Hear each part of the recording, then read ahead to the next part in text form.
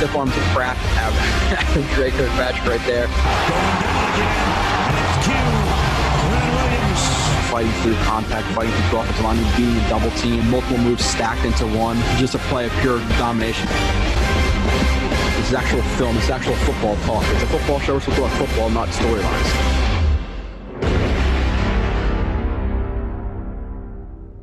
And you are listening to the first edition, or the 35th edition of Blue It's Blitz, live YouTube show. We're trying something out very, very new for the first time. Myself and Kyle Smith are on the meeting, the YouTube Live, going to be doing a 53-man roster prediction. We're going to be doing some superlatives. Didn't tell Kyle about that because I want to surprise him. It's always fun to surprise him and make him pick some things and talk about some things he had no idea about. So we will be doing some of that. So Kyle, what's up? Oh, that's going to be interesting. Not too much, Joe. How you doing, sir? Doing well. Like I said, first time doing this, so there's some things to work out. Hopefully we can build a little bit of an audience doing this. Hopefully we can get some calls and build that for the future. Like I said, I think we're probably going to try to do this about monthly if Kyle is down for it, which he seems to be for now until I send some mysterious topics at him. But like I said, 35th edition. Fix your camera so we can see more of your face. No, see, there you go. Exactly. So it's the new YouTube Live stuff. But 53-man roster, superlatives. Other than that, I don't want to do too much housekeeping because we are live and I don't want to waste people's time who might be clicking in for the first time. So let's go right into the superlatives, Kyle. Like I said, call in whenever you want. I'm going to be screening the calls. Again, you could just comment on YouTube if you want, or you could be or you could call in. The call-in number is going to be just actually I'll say in a second. There's a lot of stuff. There's a lot of stuff on my screen. But superlatives. First one, Kyle, and this is something that we did on the website. Myself, Sabo, Nania, Sam, and Ben Blessington, who I need to have a conversation with, by the way. Who apparently is going to try to have a little contest with a 40-yard dash and stuff with me at the Jets. Ben always was a little cocky. Yeah, well, it's gonna be fun meeting him in the Jets parking lot. But superlatives. He's coming down for a game. Oh, not this year though. No. I don't know. It seems like you're a little bit behind me, Kyle. But superlatives: offensive breakout star, non-rookie. Who do you got? Offensive breakout star, non-rookie. Yep. Perriman. Okay, I'm just gonna. I want to see how many of yours match the ones that I got. Is that what you had? And that. Yep. Exactly. We're gonna be seeing here. So if he's healthy, I think he's gonna have a sneaky good year. Yeah, I agree with that. Just because of his tape, and I watched the tape, obviously, of him, last year, and I think the whole 5-game thing that he was productive is a little bit overstated. Where I showed in that film review, again, if you want to go back and watch that, you can. You're on the Jets X Factor site right now, or you're watching, listening. So I know you guys can go back and watch that if you haven't before. You don't even need to. You have the whole thing on YouTube. That's one of the ones that you have the whole thing on there. Yeah, exactly. So I match you with that one, Kyle. Let's see with the next one. Again, I got like a billion windows open, and this is going to be a little bit rusty because this is my first time ever doing this. But offensive rookie of the year, who you got? Offensive rookie of the year. Shoot. I mean, okay. To our team, or what would be recognized more by the NFL? Oh God, you're gonna get super because one player would never win it in terms of NFL, like never, ever. If you know what I mean. You're talking about stats and stuff. No, who's the best offensive rookie? I'm talking about a lineman would never win it. Yeah, you know what I'm saying? I want Kyle's offensive rookie of the year. I don't care about the NFL. That's tough because I really like both of the first two picks. And I could see either one of them having a bigger year for us. I'll say Becton more so than Mims, and I'll say it for a couple of reasons. I think that the nature of this offseason and the fact that Mims had the hammy injury and he missed time, like you already knew he was going to be a little raw coming in this year because of his limited route tree and, it was going to take him, like a solid year to develop anyway. But now having this, really abbreviated year, and plus the fact that I just think that because Becton is going to add so much in the run game, and when you compare how bad our run game was from last year to what I think it potentially could be this year, I think that jump is going to be much more noticeable. So I'd give it to Becton just based on that. Yeah, we match with that one. And I see the people commenting on the YouTube. I will be getting to you guys. We have 34 people in here, which is awesome for the first time. So I really do appreciate everybody who's in here. Again, I want to keep running this once a month. Again, we'll continue to build the page, whether it be through call-ins or the guys who watch on YouTube. We'll give some stuff away, whatever it may be. But I appreciate everybody who's jumping in here and who's commenting on the YouTube. I do see you guys, which I will get to some of your questions for sure. So Kyle, let's run through these relatively quick because we have to do this and the sorry. I'll no, it's okay. Quicker. No, the thing is, me and Kyle could talk about Becton being the offensive rookie of the year for 2 hours because we get really, I don't know about his footwork on this play, so which we have to talk about a couple things like that, that post throw that I could make, by the way. I'm very confident in myself making a 30-yard throw. Yeah, we'll talk about 10 that. Times. Yeah, we will. So I match you with that one. Perriman, Becton, offensive play, most disappointing player. Most disappointing player, and I could pick any player on the whole roster. Yep. Okay. Man, I might say something that might really, really, really piss people off. Do it. It'll make the viewers go up, hopefully. Sam Darnold. Really? You are down on Darnold. That is very surprising.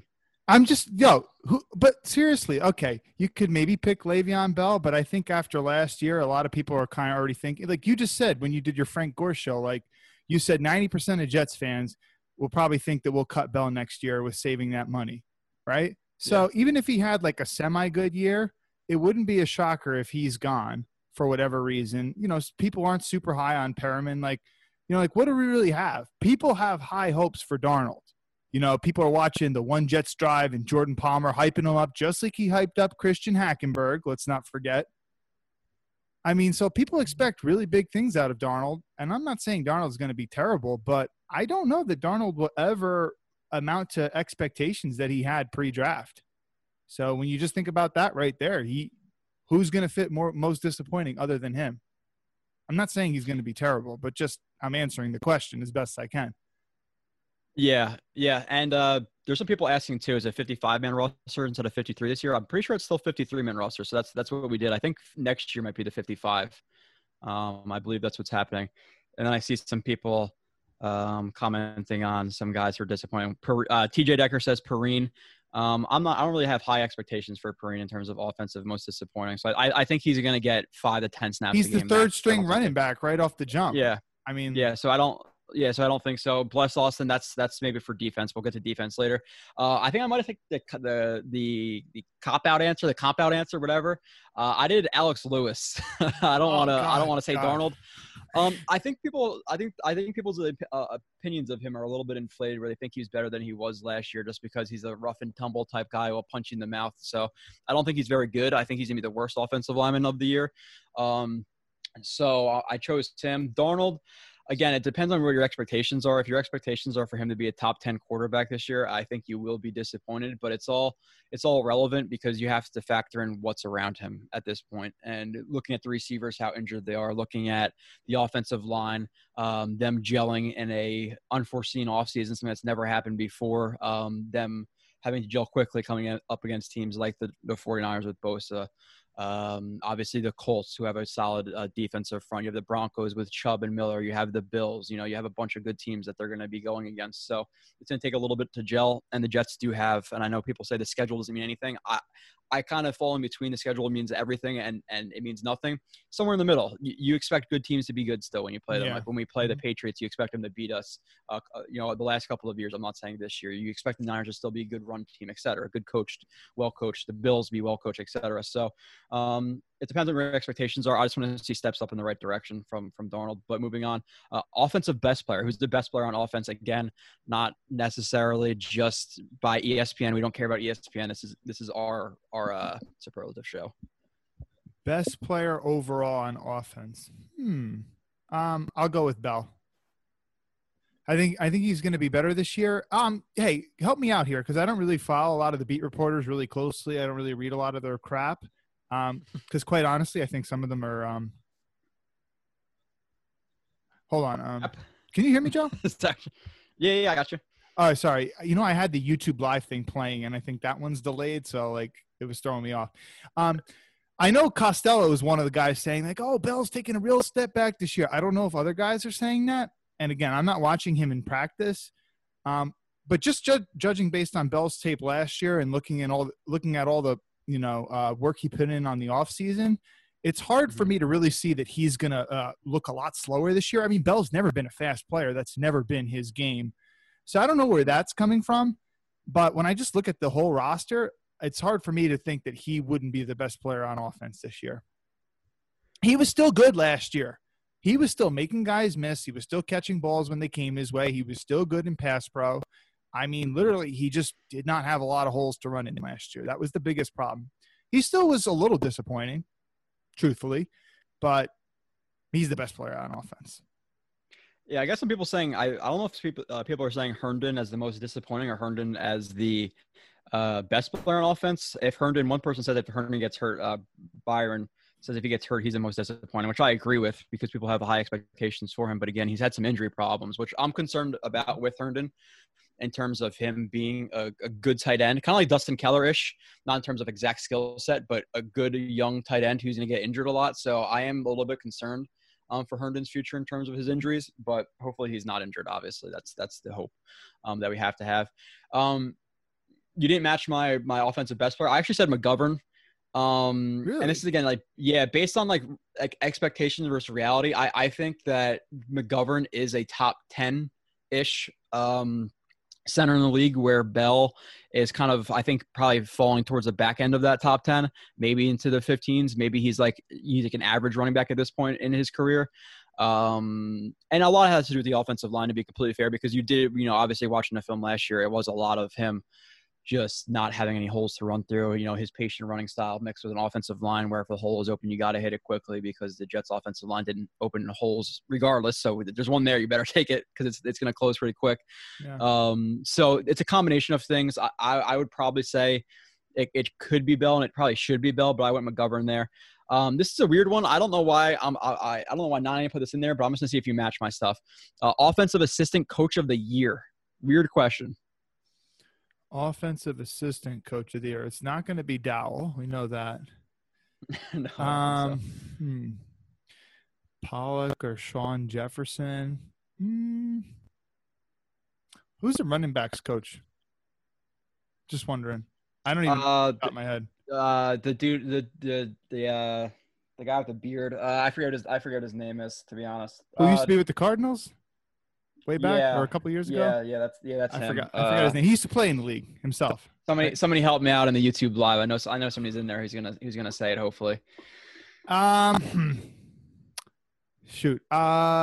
This one's tough. Yeah, it is. I'll go with Frank Pollock with the bounce back year. I think. Oh, you're right. Yeah, Jets. This is Sabo, Jim Bob Cooter. Yeah, that's the running backs coach. It's not.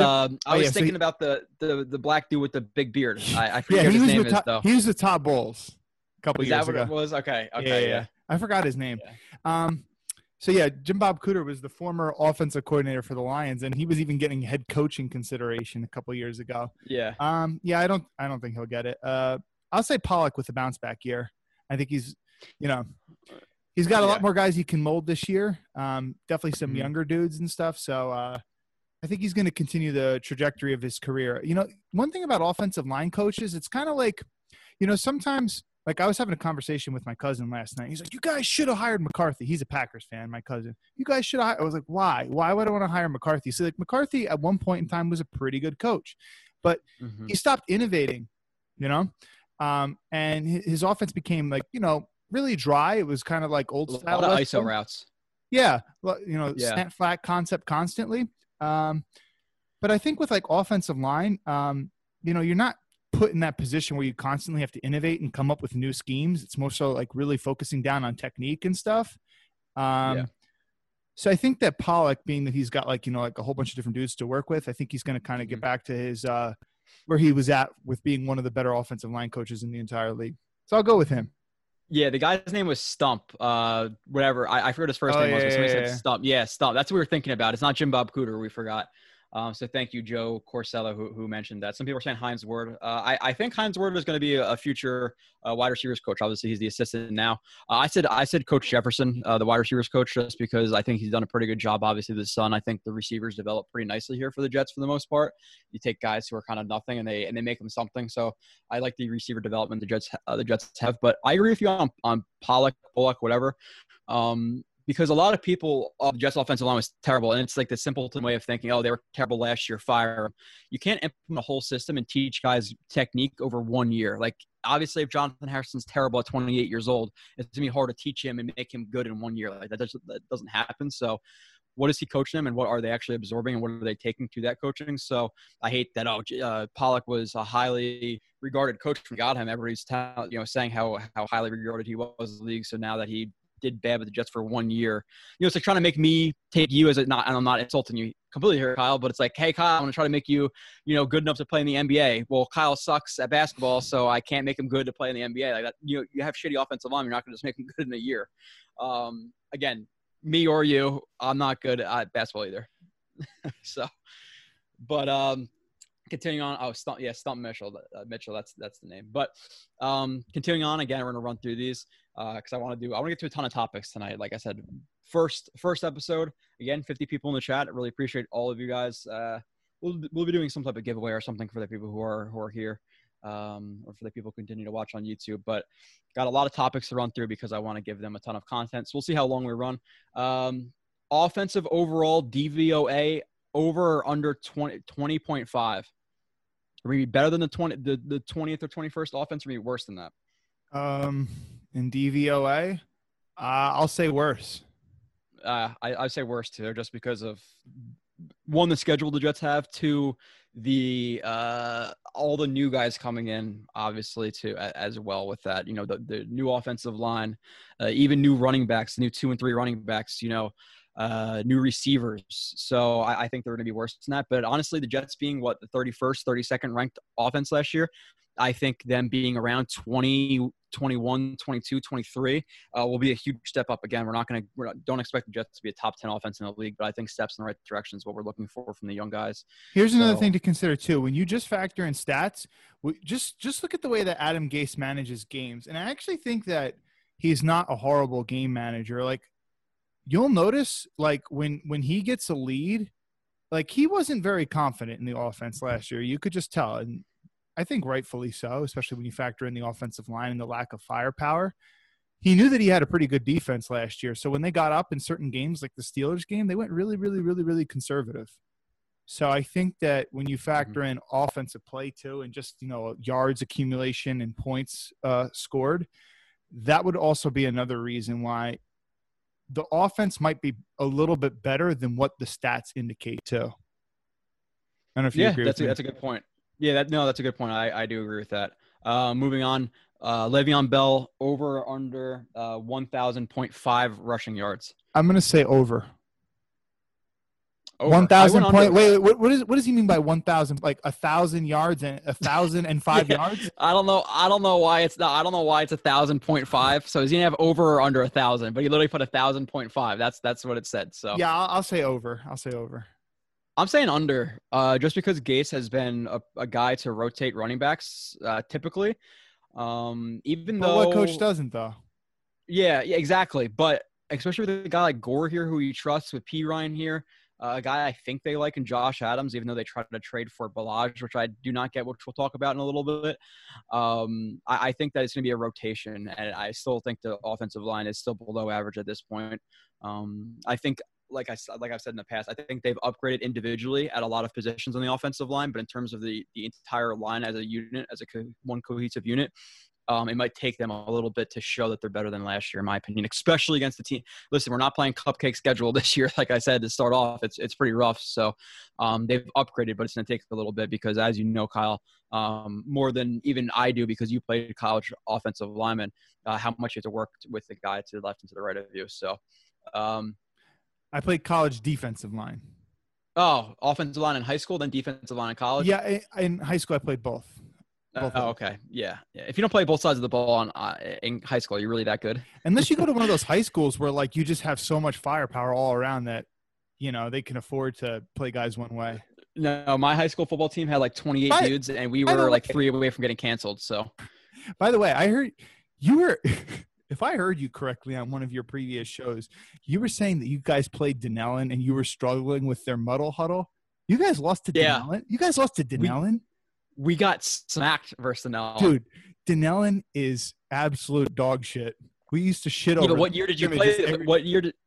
I graduated in 2008, but we scrimmaged them every year. Yeah, we played them in 2010. Did they have the running back who was like 240? I don't remember them having a 240-pound running back. Yeah. I mean, if they did, he must have been like a sophomore at the time. He was massive. And I remember I went to go block him. I forget if I was a corner. I forget if I was a corner or a receiver when I was playing him. Whatever. Either I was going to get off a block versus him or I was going to block him, and he punched me in the rib, and I thought my rib cracked in half. Like, he was the strongest guy I've ever played against, and he was so friggin' hard to tackle. Dude, the worst I ever got laid out in a game was we were playing Perth Amboy, and I was on the kickoff team. I was running down the sideline, and this little kid, he must have been like 5'5" or maybe even shorter. He was coming at me full speed. I didn't even see him coming, and he hit me because he was low.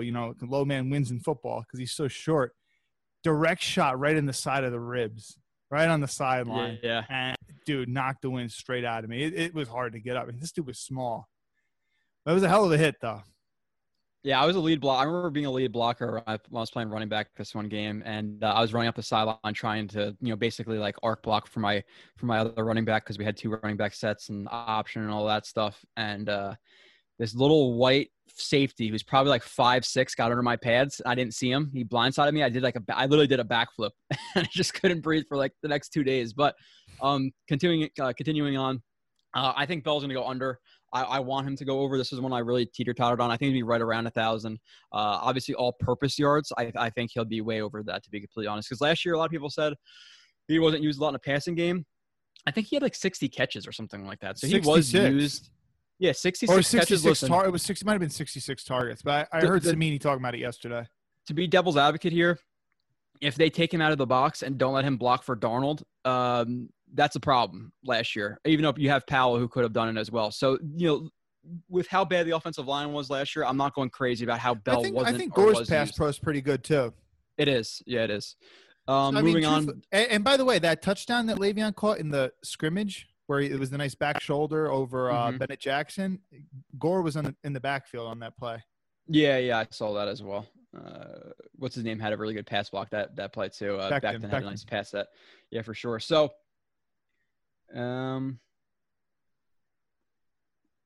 yeah. So the other guy, Socrates Johnson, says that somewhat of a misconception.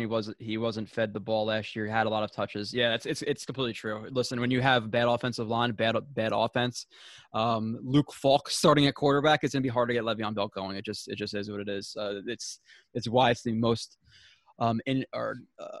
the most or the least valuable position in football is running back because of that reason. It's so dependent on the quarterback, the offensive flow, the offensive line. So, and the way you got to think of Le'Veon is just like, if you have good run blocking, he's going to maximize that good run blocking. He will hit the proper hole.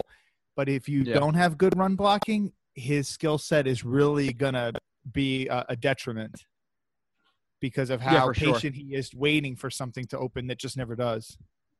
Mm-hmm. Next one, Darnold over or under 25.5 passing touchdowns. I'll say over. 25. Over. So 26 touchdowns or more. Mark Sanchez had 26 passing touchdowns in 2011, I think it was. And that, which was Mark Sanchez's third year. Darnold will get 26 touchdown passes. Yes, I think. And as long as he doesn't get hurt. Yeah, that's because he did miss 3 games each of the last 2 years. So, but I think if he's healthy, he'll get it. If he's not hurt, I think so too. I think he had 22 last year, right? He missed 3 games. He had 19. He had 19 last year, but he had a couple rushing touchdowns. Yeah, so I would say over. I bet the over at least on. I think I don't know if it was DraftKings, but I bet the over. Let's just say on the passing touchdowns. So I know you're not a betting guy, but I did that. Perryman over under 800.5 receiving yards. If he's healthy, he'll get over it. Yeah, another stipulation. I agree with that. If healthy, if he plays 16 games, I think he's going to go over that again. I think you agree with me. I'm a lot higher on Perriman and what he actually offers on the field than a lot of people are. Just because a lot of people don't watch the tape and they type in stats on Google. They see his stats on Google. He was productive the last 5 games. It means he's only good the last 5 games. I showed plays of him burning Darius Slay for what could have been a 90-yard touchdown. And he wasn't hit because Winston didn't see him or overthrew him or whatever it may be. There was plenty of plays I put up of him just getting completely missed, even if he was targeted. So, and obviously with him being missed by a bad quarterback, he was the 4th option in the offense with O.J. Howard, with Mike Evans, with Godwin. So that's why he shined more when he was one of the main targets of the offense when they went down. So he wasn't being force-fed on screens or anything like that. Can we just dispel a narrative right now? There is no way that the Jets were signing him and Robbie Anderson. That just wasn't going to happen. And let's just say this right now. His upside is, I would say, significantly higher than Robbie Anderson's. Let's just be honest. Upside alone. Because Robbie gives you nothing after the catch. Absolutely nothing. You can never run a screen with Robbie. You can never run an end around with Robbie. You're not going to throw a slant to Robbie and expect him to break a tackle and then go 50 yards upfield. Yeah, I mean, there's none of that.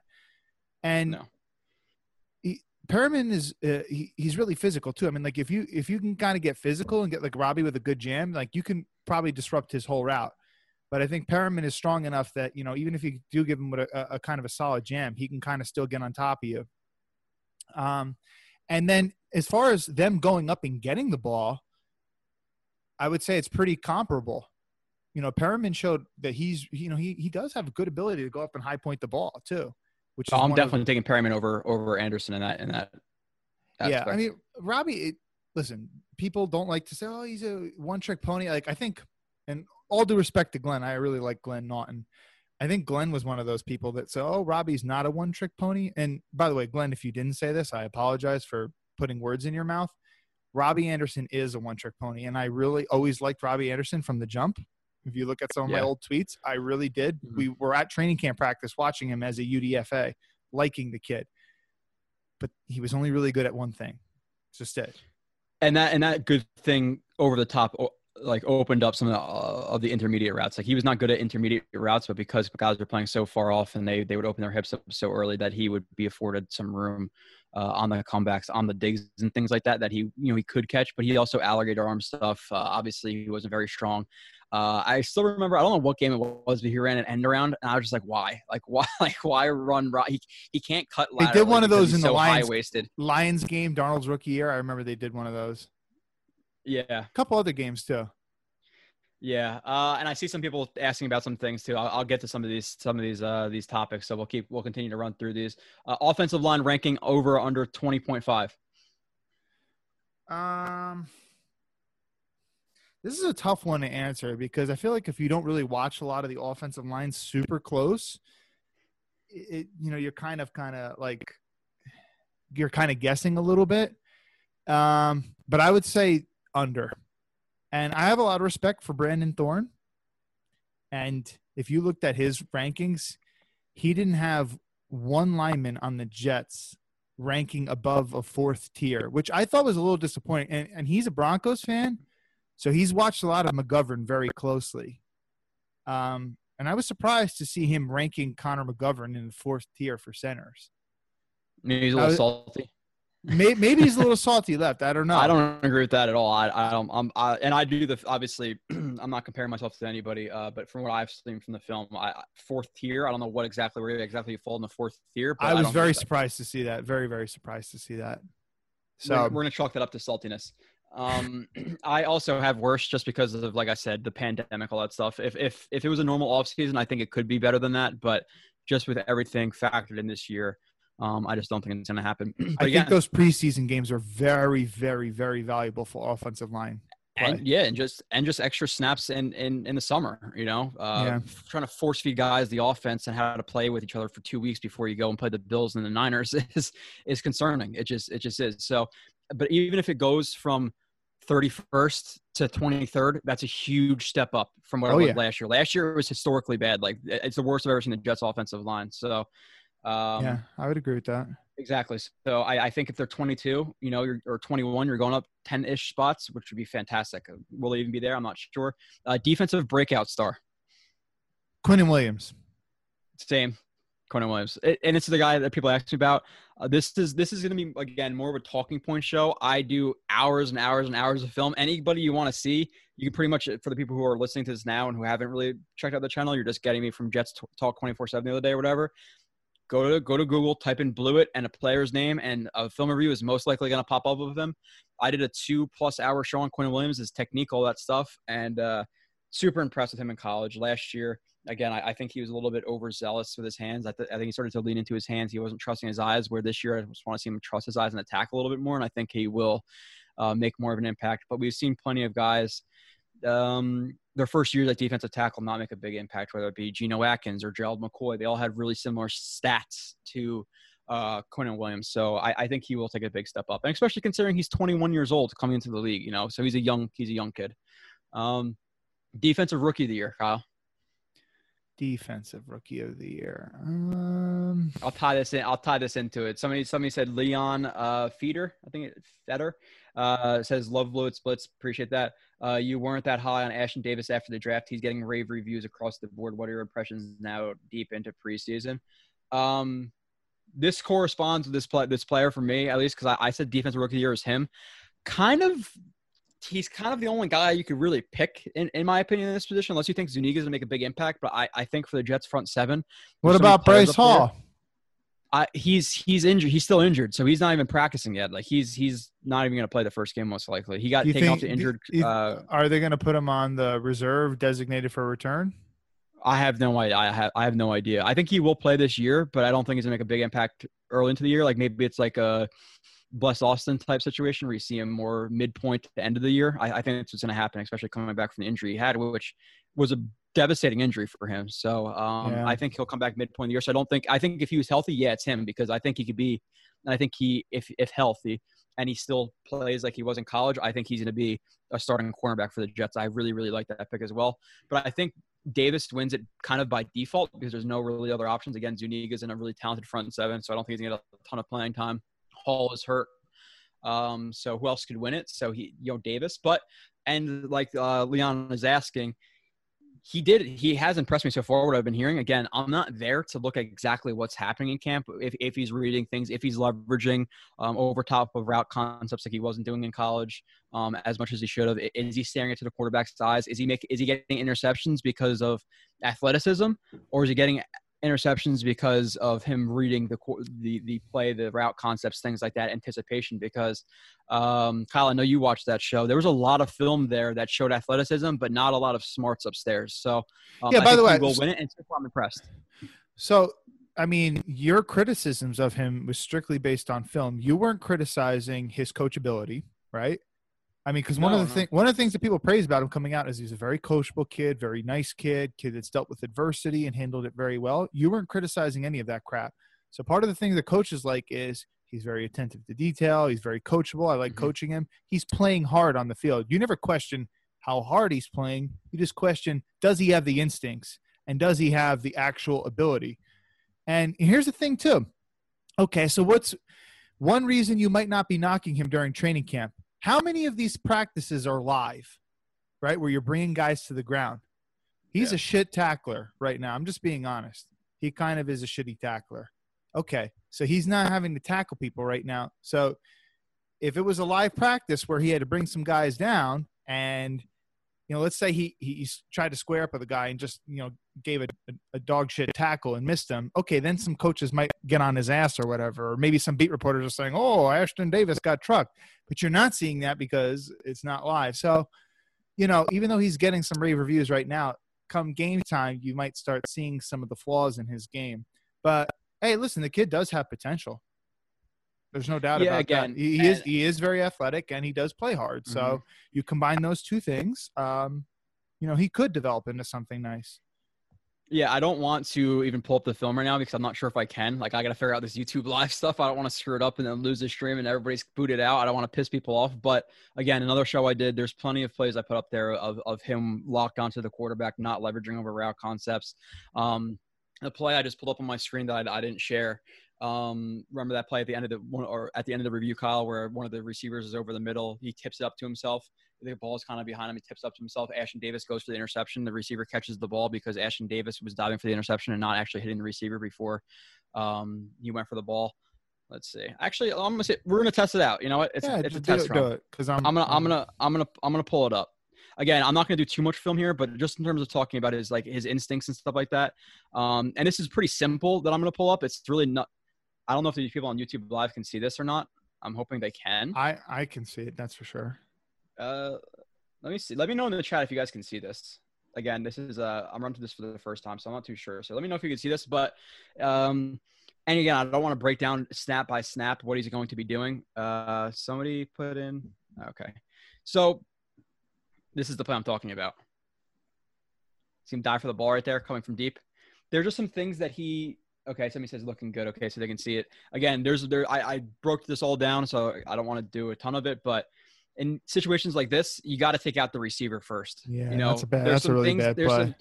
Exactly. So you're diving for the interception, the receiver can still catch it, and now he catches the ball for a first down. And I believe this was on. Okay, so this is 3rd and 17. Listen, he hits them, they get off the field. Now it's first and 10 from the 20-yard line instead of him just making that play. So there's plays like that. There's one more I want to pull up again. And Marcus May is not making it. Marcus May is going to level that guy.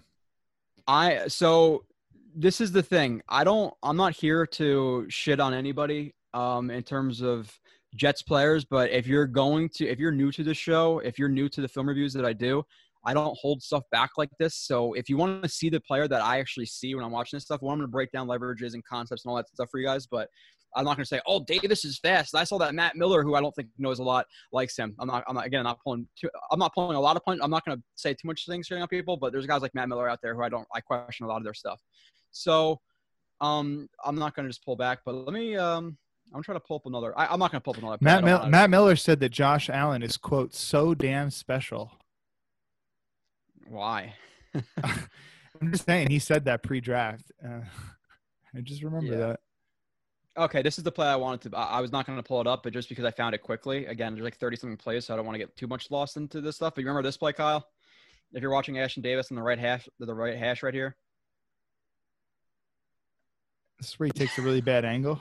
Oh yeah, what is that? So there's a crack block coming in from the right side of the screen. So this is where I say distracted by contact. If this guy is blocked, I don't know what happened exactly with this offensive lineman. If he wasn't able to get leverage or whatever it was, which he was not. 93 did a good job scraping down the line of scrimmage.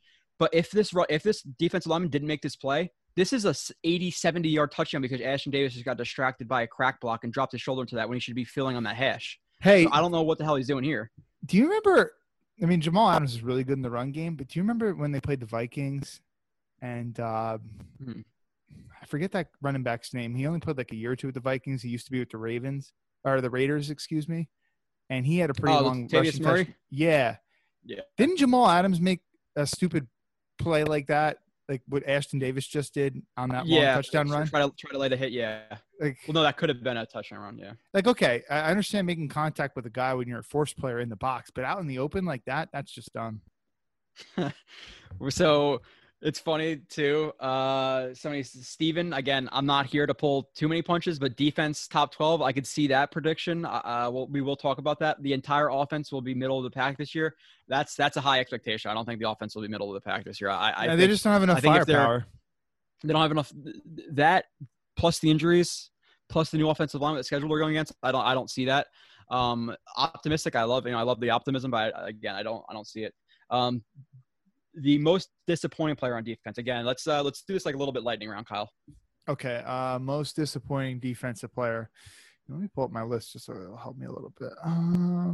Most disappointing defensive player. Oh, did you see that I said superlatives and then you made your own list? No. You asked me to make a 53 roster prediction, so I wrote down all the names. Yeah. We gotta run through that too. Blake Cashman. I mean, people envision. I saw Connor Hughes tweet out, "Oh, they like Cashman. Cashman is good." No, he's not. I don't think he's good. So, I'll always remember. That's like one of the things I'll always remember about the stats guys. I'm like you said. I watch most of the shows. He never missed a tackle his senior year. The first thing I heard, everybody on Twitter, he never missed a tackle. The first play I watched, he missed a tackle. I was like, "What is that analytic website? Better be." They should just be forced to file for bankruptcy. That analytics website. Yeah, I don't get it. And it wasn't like a tackle like, oh, he had to fill here and he didn't. It was like a legitimate missed tackle. Like he actually got hands on the guy and missed. So I don't get it. Cheese Boys ask, and I'll ask you this. I'll throw this to you quickly. Why is Josh Allen quarterback so overhyped and overrated? You said it in the last show. He's on a playoff team. He's on a playoff team. He's on a really good team that I think with any quarterback, they would pretty much make it. He's not Mark Sanchez, but he fits in that Mark Sanchez role. He's not that good of a quarterback, but he's being carried by a really good team. Good coaching, and he's exciting. You know, he could break an 80-yard run because of his legs. He could truck over a guy. So I think for the people who are casual football fans, they see that. Yeah, and even his rookie year, like Gore film, Kyle. Oh, sorry, what you're watching that Gore film, dude. Some of the plays I could have put up of him just throwing shit off of his back foot into double coverage was like terrible. And then it was like, oh, penalty, he got saved. Like he was not good last year for the Bills. I don't care what anybody says. Yeah, no, I completely agree with you. If you go back on my Twitter, I got pictures of me on draft day wearing a shirt that says "Don't draft Josh Allen." I was messaging the damn Jets Twitter account every day saying "Don't draft Josh Allen." Yeah. I fucking hate Josh Allen. My brother betted me yesterday because he's a Bills fan and he's fucking cocky as shit. And he's like, I'll bet you that the Bills beat the Jets by 2 scores. And I was like, I don't think I think the Bills are going to win week 1. I hope they won't. And I'm like cautiously optimistic that we can win, but I don't think the Bills are going to win by 2 scores. And the reason why is they have a really good defense. They're very well coached. Josh Allen blows. I said it. And yeah, I mean, like he does, like people are going to totally misconstrue this because I don't mean that. Like he has a little bit of that thing in him that can make a quarterback elite. And what I'm saying is the ability to improv, right? When shit breaks down, Russell Wilson creates shit. When shit breaks down, Patrick Mahomes creates shit. And it's like Aaron Rodgers, same thing. It's like sometimes, a play is designed in structure to kind of give you something, but it's like you got to make something happen on your own. Josh Allen can kind of do that. He had like a really nice play against the Patriots in a primetime game where he kind of ad-libbed and made like a nice throw out of the pocket, squeezed it in between 2 defenders. His rookie year, he hurdled Anthony Barr in Minnesota. I mean, like he's got that size and stuff, but if you just watch his tape consistently, poor mechanics, bad footwork. Even though he's got this strong arm, he's a terrible deep ball thrower because he's got no touch on the ball. He's just not a good quarterback, from a snap-to-snap basis. He'll give you some highlights, but yeah. Yeah, no, he's not very good. Again, I see the questions, so I want to run through some of those. I did the Sear. Somebody said one of the corners. I agree with that. I thought about him too, but I didn't. I think he's hyped up like he could be number 1. Again, he gives me those 2017 Morris Claiborne vibes, where he's not necessarily the fastest, smooth hips, long arms, can press when he's asked to do it, but he's too consistently plays in that soft shoe technique where he doesn't get a shuffle and he doesn't get his hands on. I think he could be an okay number 2 at best, but that's all you're getting out of him. So I think he's going to disappoint, and plus he's battling some injuries right now. The best player on defense, I said McClendon. Listen, I know he's not a run style, and this could be Quinnen Williams, but the best player, I honestly had a tough time between McClendon, Fatukasi, and Quinnen Williams, and Marcus May maybe a little bit, but McClendon's such a savage that people don't see all the time. He is such a good run defender that I think just based on what he's asked to do, I think McClendon's the best defensive player this year. I'll say Quinnen, best defensive player this year. Okay. But I love McClendon too. Defensive assistant coach of the year. I said Andre Carter, the defensive line coach. He's developing some guys. That's basically my reasoning. But I could pick Greg Williams though, can't I? I don't have to pick a positional coach. I could pick an assistant as in defensive coordinator. Oh yeah, Greg Williams. Okay, that's fine. DVOA for the defense, over or under 12.5? Losing Jamal Adams. I'll say under. I think under two, just for, again, losing Jamal Adams. Mosley's not Yeah. not here. And a lot of people say, oh, well, they added some guys and, they have Williamson back, which I agree with. The defensive line's going to take steps in the right direction. Shepard's going to continue to get better. Fadakasi, Quinn Williams are all taking steps up in the right direction. You added Zuniga. So you have some guys. You added Ashton Davis. You have McDougald. But now they're playing, better teams. Let's be completely frank. Last year they're playing teams like the Bengals. Seahawks, the really good without, offense. Yeah, the Steelers without Big Ben. So I think they're going to be under that. I don't think they're too far under that, but I do think they'll be worse than that. Special teams best player. Braden Mann. I said Ashton Davis. I think he's a good guy for special teams. I don't think a lot. Go blow up a play. I think it'll be him with his speed. But Braden Mann is I still have this shirt. I don't know. I was wearing this the other night. I don't know if you could see this. Yeah, I can see it. I can see it. Gets X Factor if you want that. Maybe I'll give that away, but not my used shirt. Special teams most disappointing. I said whoever the kicker is, it's going to be Ficken. This is one thing I want to address a little bit. Well, we can do it now. I don't get Joe Douglas's kicker philosophy. There's plenty of guys out there right now who I think should be brought in at least for workouts. Like even if they don't prove to be better than Ficken, which I think I'd have a hard time imagining. You have Hauschka, who in a down year last year kicked above 85%. You have Gostkowski out there, who I know didn't kick a lot last year. He had some injuries or whatever it was, but his career percentage is high 80s. There's another guy out there who was signed to the Jets and try out. And then you have Ficken, who kicks 70.4%. So I don't get the kicker thing. I don't know what's with it. Yeah, me neither, man. And Gostkowski's hit some really, really, really big time kicks to win games. Yeah. Whereas exactly. Whereas Ficken, didn't he choke in some big time situations last year? I'm sure we can go back. He only made 7 out of 10 field goals. So there's plenty of, and the people who say kicker don't matter. 7 out of 10. That's it. Oh, no, I'm saying 7 out of 10. Okay, 70%. You know, 70%, so listen, if the Jets had a better kicker last year, Vedvik makes that kick or whatever during the Bills game. I think he missed one. He just needed to make one. He missed at least 2 easy kicks. I think he miss 2 and he missed an extra, or was it? Yeah. I'm saying one of the kicks was okay, it's reasonable to miss that kick, but I think he missed 3 kicks overall, and 2 of them were layups. One of them was an extra point. Moving on, special teams DVOA over under 5.5. I know they were 5 last year, right around 5. This is hard to this is hard to evaluate. I'm gonna say worse because of the kicker. If that factors into it, I'm saying because of the kicker, it's gonna be a shit situation. They're gonna be under. Yeah, I also don't know if that factors into it, but I would say that too. Yeah, and plus, Mann is a rookie too, so. Yeah, exactly. Most effective cornerback. I think we're both gonna agree with this one. Most effective cornerback? Brian Poole. Yep, for sure. That's what I said too. I think Austin's taking steps in the right direction, but again, this is another guy who I think is a little bit overhyped by fans. I think he had a decent mid part of the season, and for what he was, a 6th, 7th round pick who was injured, he came in and impressed the hell out of me, to be completely honest. But to think he's gonna be a lockdown number 2 or number 1 corner right now, I think you're hyping him up way too much, in my opinion. I think he can develop into that. I like his makeup. I like his mindset. I like his physicality at the line. I like how strong he is. I like that stuff, but he's a second-year player who didn't get a lot of snaps throughout the year, so he has to develop some. So, playoffs. So did the Jets make the playoffs? No, I said the same thing. Is Gase back in 2021? This is a question that people have asked, and again, I see your questions in the chat. I'm going to lightning around those questions. We're going to go through them really, really quickly.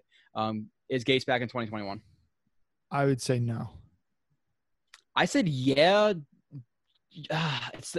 This is a conversation I don't want to get into because it's such a long one. Ideally, Gase is back. The Jets play well. Darnold doesn't have to learn a new, his 4th system or 3rd system in 4 years. And now you're going into the territory if he gets fired. You have a new coordinator. You have a new coordinator. You have new coaches for everybody pretty much. Ideally, he gets Lincoln Riley. Well, my problem is with the Jets getting a new coach. Obviously, the Jets aren't ready to win under Darnold's contract, so they really wasted that. There's not a lot of teams who win after that second year that second deal is signed, so I'm really concerned about that. And now Darnold's going to have to learn 3rd system in 4 years. It is concerning for sure, but I don't think I said yes just because like I don't know why necessarily. I think they will win some games, but I also don't think that Gase is tied to the hip with Douglas like some people. He think hired is. I think they're Douglas. friends. Douglas didn't hire him. Exactly. And who's in the better graces of the organization right now? Douglas. And who has a longer contract? Douglas. Listen, and like they passed each other in Chicago. They were there for a year together. But listen, I know Kyle really well. Kyle's one of my good friends. But if I'm making a $20 million contract, whatever Douglas is making, and Kyle's my head coach, and Kyle sucked, sorry, Kyle, you're fired, bro. Like, you know, it is what it is. I'm sure Douglas is smart enough to know that if he's not producing as a coach, he's going to get fired. And if he's that dumb to keep him on, then I don't think that's going to be the case. But I'm hoping he's fired. I hope he has autonomy to make the freaking decision. That's the question with the ownership. Yeah, the Jets ownership needs to change. Biggest blowout win for the Jets in 2020. Can I look at? Can I pull up the schedule? This is what we're gonna do.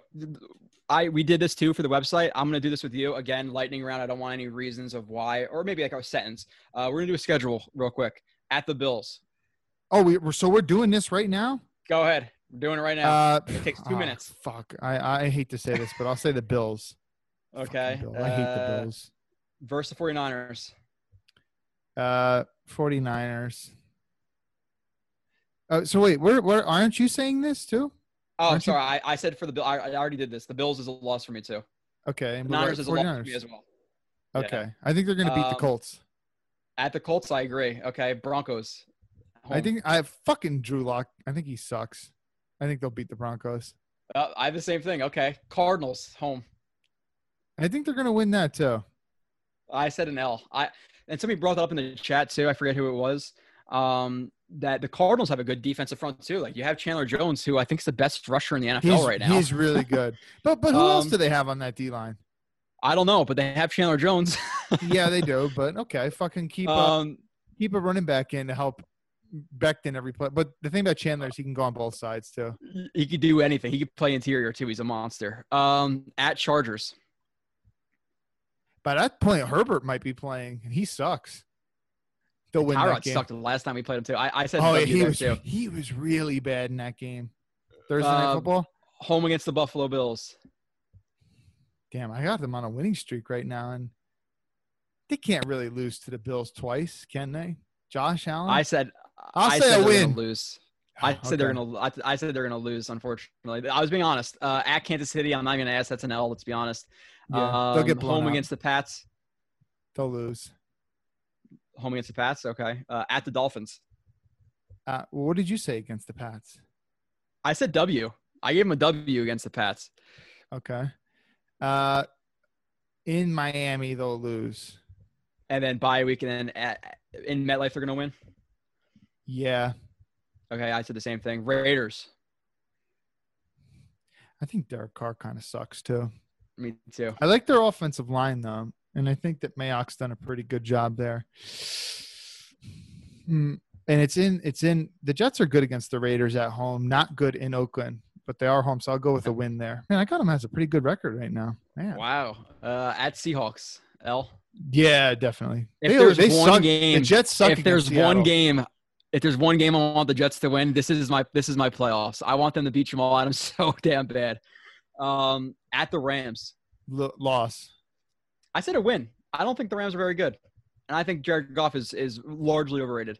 Home against the Browns. Good. You know, actually, after looking at the schedule, I'm a little bit more optimistic as to how they can perform this year. There you go. Home against the Browns. Yeah, what happened to Baker last year, man? I really liked him his rookie year, and I really liked his college tape. I don't know. I didn't watch the film.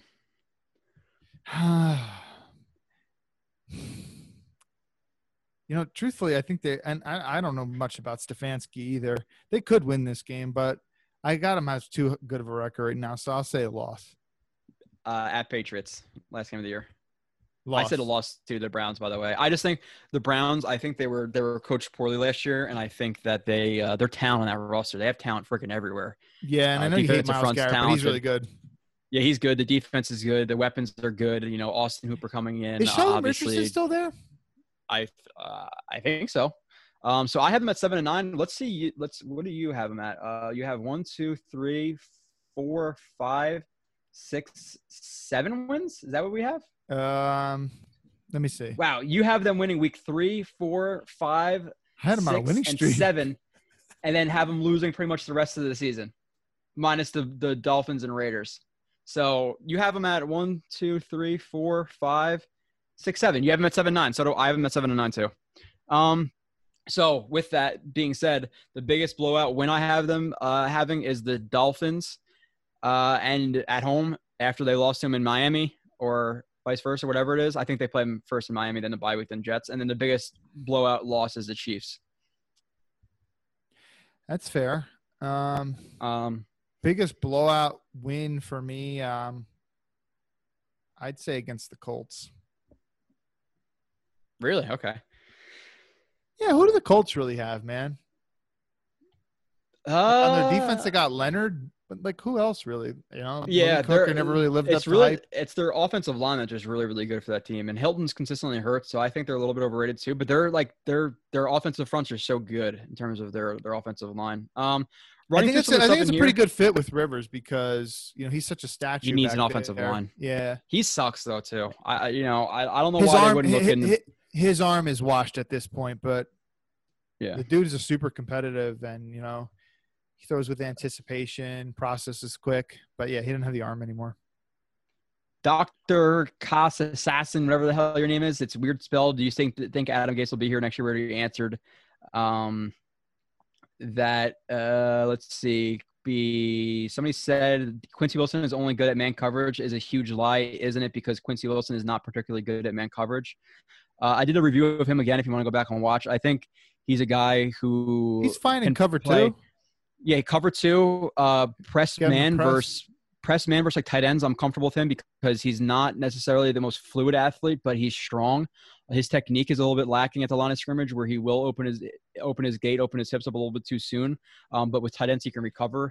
So I like him getting physical versus tight ends. He's kind of interesting. Like he's like more of like a cover 2 cloud corner, but like a safety as well, where he can play in hook zones. He can play the curl to flat.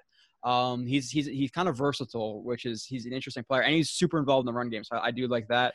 I feel like if he's a player that really gets coached up well, he could actually and stays healthy. He could actually turn into a pretty good player. He's like 6'1", 6'2", 210. He has the physical capabilities. Again, speed is not the most important thing at every position. It's just not. So there's plenty of guys. Richard Sherman's a good example of not the most speediest guy. Even Revis wasn't the most speediest guy who was a really good corner. Obviously, there's plenty of guys out there who aren't the most speedy.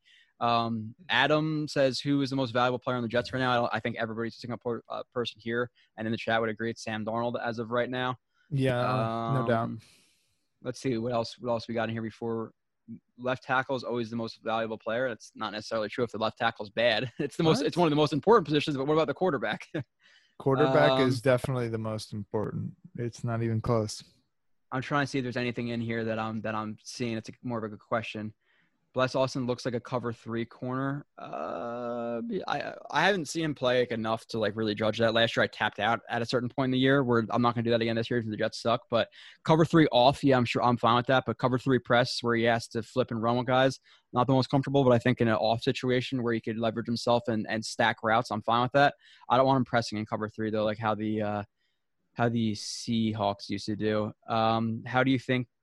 Joe, how do you think about Lincoln Riley here? Kyle talked about it. Kyle wants Lincoln Riley here. He's one of the most highly sought after college coaches, but I don't think I don't know if I would leave a cushy job like he has to come to the Jets. No, it doesn't make sense for him to leave at all. And he's shown no indications that he really wants to. And supposedly there's a rumor that if he were to leave, it would only be for the Dallas job. And now they just gave that to McCarthy. So I don't even think he'd want to come to the Jets, even if he did have aspirations to leave for the NFL. I mean, truthfully, the way college is right now, you could just make just as good of money there. So, and with more job security, become a legend there. You're totally 100% responsible for all the players that you get in and they can fit your system. Whereas at the NFL, you got to make sure that you can work with a GM and whether or not you're going to have a good relationship. Anyway, sorry, this is not fast fire. So no, it's okay. It's okay. We're running through it. Biggest blowout week 1 at Bills. Sure. If that's what you think, Delgado, it looks like. Let's see. Drew Lock is a stud. Same guy said that. I don't agree with that. I didn't see a lot in those games, to be completely honest. Miami is easy. What else we got in here? Kyle. Why would someone – okay, if you say Drew Lock's a stud, okay, you heard me saying that he wasn't. Like, provide evidence that he is. No, we will. I'm telling you on this show, though, we're going to ask you for evidence. I want people to back up I their did say him. opinions. We will I did see him make a really nice throw in his debut. I think it might have been against the Texans. He fit a ball in between two defenders in the end zone. It was a really nice throw. Wilson could be a zone guy. I think Wilson press zone, like Kyle said, with cover two. I'm good with that. And a lot of people think that cover two press, like playing that curl to flat, is for the guys who are not athletic. But you have to have really good explosion to play from the line of scrimmage to that 15 to 20 yards back if you're covering up for the corner. If there's deep developing concepts, like if they're running like a flood concept, and let's say the deep corner, or not the deep corner, the deep safety, the deep half has to pick up obviously the deep corner route, and then the corner kind of is stuck on an island between that out and the flat or the bench route, whatever it may be. You have to have really good explosion to play that intermediate to the shallow or shallow to intermediate. So it's not necessarily just for guys who are unathletic, but him getting his hands on it, I like that. Him rerouting guys, I like that. Zone over the middle, like hook zones, I'm okay with that. I don't think he has the best like mental processing and things like that, so he might get beat over his head a little bit there behind him on, let's say, a drive concept. Whether it be the dig under or over the top, whatever it may be. I don't think he's necessarily the fastest processor, but he's physical enough to get involved in the run game. So he's kind of weird. Like I said, cover two guy, hook zone in the middle, press on tight ends, man on running back. So he's like a safety corner hybrid. He's not necessarily like a deep corner or anything like that. He's going to turn around with guys. 2 tight end sets this year with crippled wide receiver core. What do you think about that? That's what Byron asked. I mean, truthfully, the NFL has been running a lot more 12 personnel as of lately. It always goes back and forth. You look at the NFL 4, 5, 6 years ago, it was a lot of 11 personnel, which Gase is really a big, heavy 11 personnel coach. Yeah. But in the past 2-3 years, it's been a lot more 12 personnel. The year the Eagles won the Super Bowl, it was really 12 personnel that kind of saved their season. So, you got Herndon, who you definitely want to see a lot. And then you got Wesco, who's apparently impressed a lot at camp, looks like a different player. And then Griffin, he's a reliable player. Yeah. Kind of a shitty blocker, but whatever. I mean, I guess he did better. He did better. Are you talking about Griffin? Yeah, I think he's a pretty crappy blocker, to be honest. Yeah. Other than that, let's see what else is in here. Wilson, listen, like I said, I still think it's going to be heavy 11 personnel. So I see somebody else asking that, like our bets on the heaviest used personnel. I think it's still going to be 11 because that's what Gase has run his entire career. So he is a heavy 11 personnel guy. A lot of trip sets too with the 11 personnel. He likes to run ISO on the backside. So I'm hoping like a guy like Mims could take that spot and be that true backside number one. Yeah, so because I think Perryman too is more developed with his route running, so you want him being the Z, be more involved with concepts and things like that. So he'll be on the trip side. I think Mims will be that ISO receiver on the backside. But I like that with Perryman, you could put him there too. You could, yeah. You definitely have the flexibility to do that for sure. You wouldn't want to do that with Robbie Anderson, though. I think they will run more 12 personnel than they did last year because they have Griffin, they have Wesco. It's just not going to be the overemphasized personnel. Yeah, you won't see it more than 11. Definitely not. No, definitely not. Other than that, offcuts, would we rather have John Ross, Samuel, or Sanu? Who is Samuel? Curtis Samuel? I don't think he's getting cut. If he is, great, grab him. Sanu, we're going to get to that. So he was cut by the Patriots. I don't know. I didn't watch him last year. His route running is really, really good.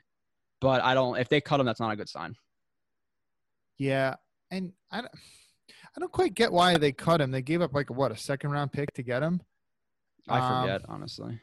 Delgado said Drew Lock isn't actually a stud. It was tongue-in-cheek, okay. Wait, so we were talking about Sanu, and then the other one, who's the other?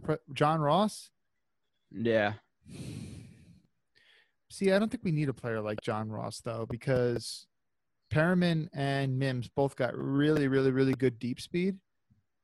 So I don't think we need a stretch the field type of guy.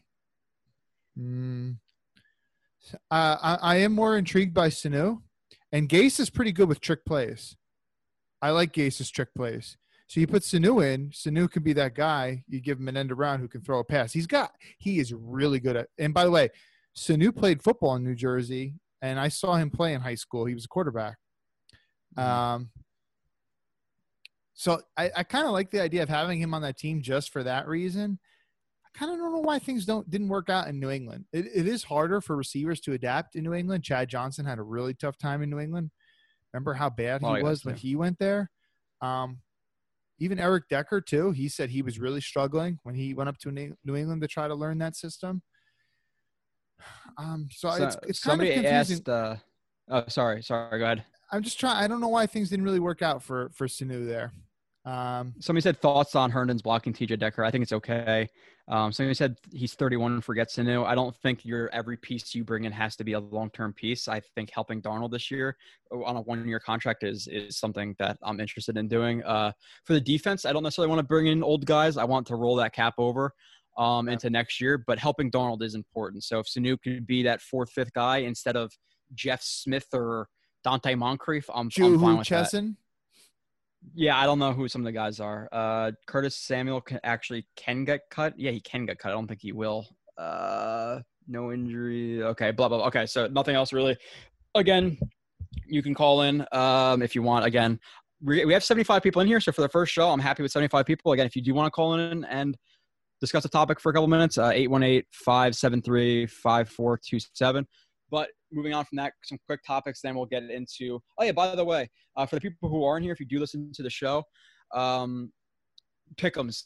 I'm going to do a weekly thing where every single week of the season, I'm going to be breaking down films like you saw with the Ashton Davis stuff. Obviously, I got it more in depth than I did the Davis thing. That was really quick. But I'm going to be doing a breakdown of every single game, whether it be 30 to 50 plays. At the end of that game, I will be doing a pick'em where I'm going to pick like 5-6 games of that week. And then if you beat myself and Marcus, I'm going to send you 2 free shirts and a free year subscription to JetX. So it's like, $90 value, whatever you hear on the commercials. And it's going to be fun. So I want to talk some shit against you guys and be in the Pick'em League. So if anybody wants to join, let me know.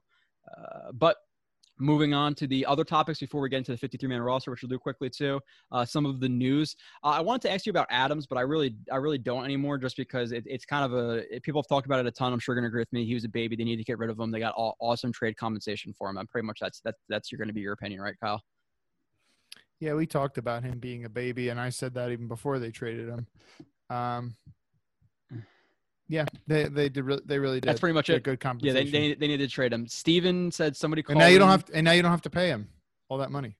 Exactly. Somebody call in. I want to hear Joe rip how little knowledge you have compared to him. That's not what's gonna happen. Maybe.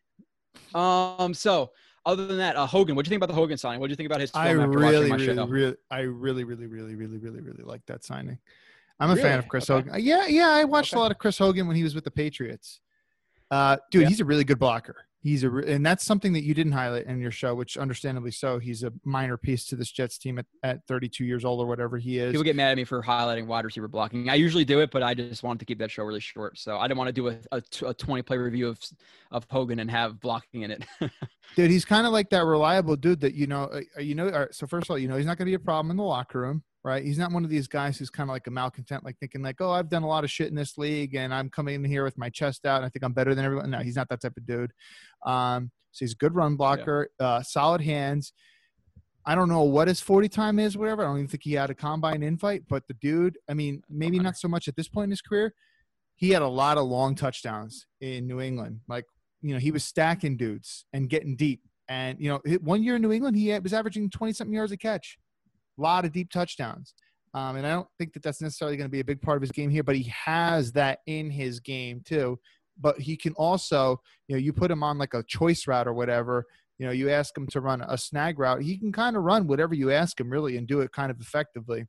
I think he's going to be a nice little safety blanket for Darnold. And and if I'm not mistaken, actually, no, I don't.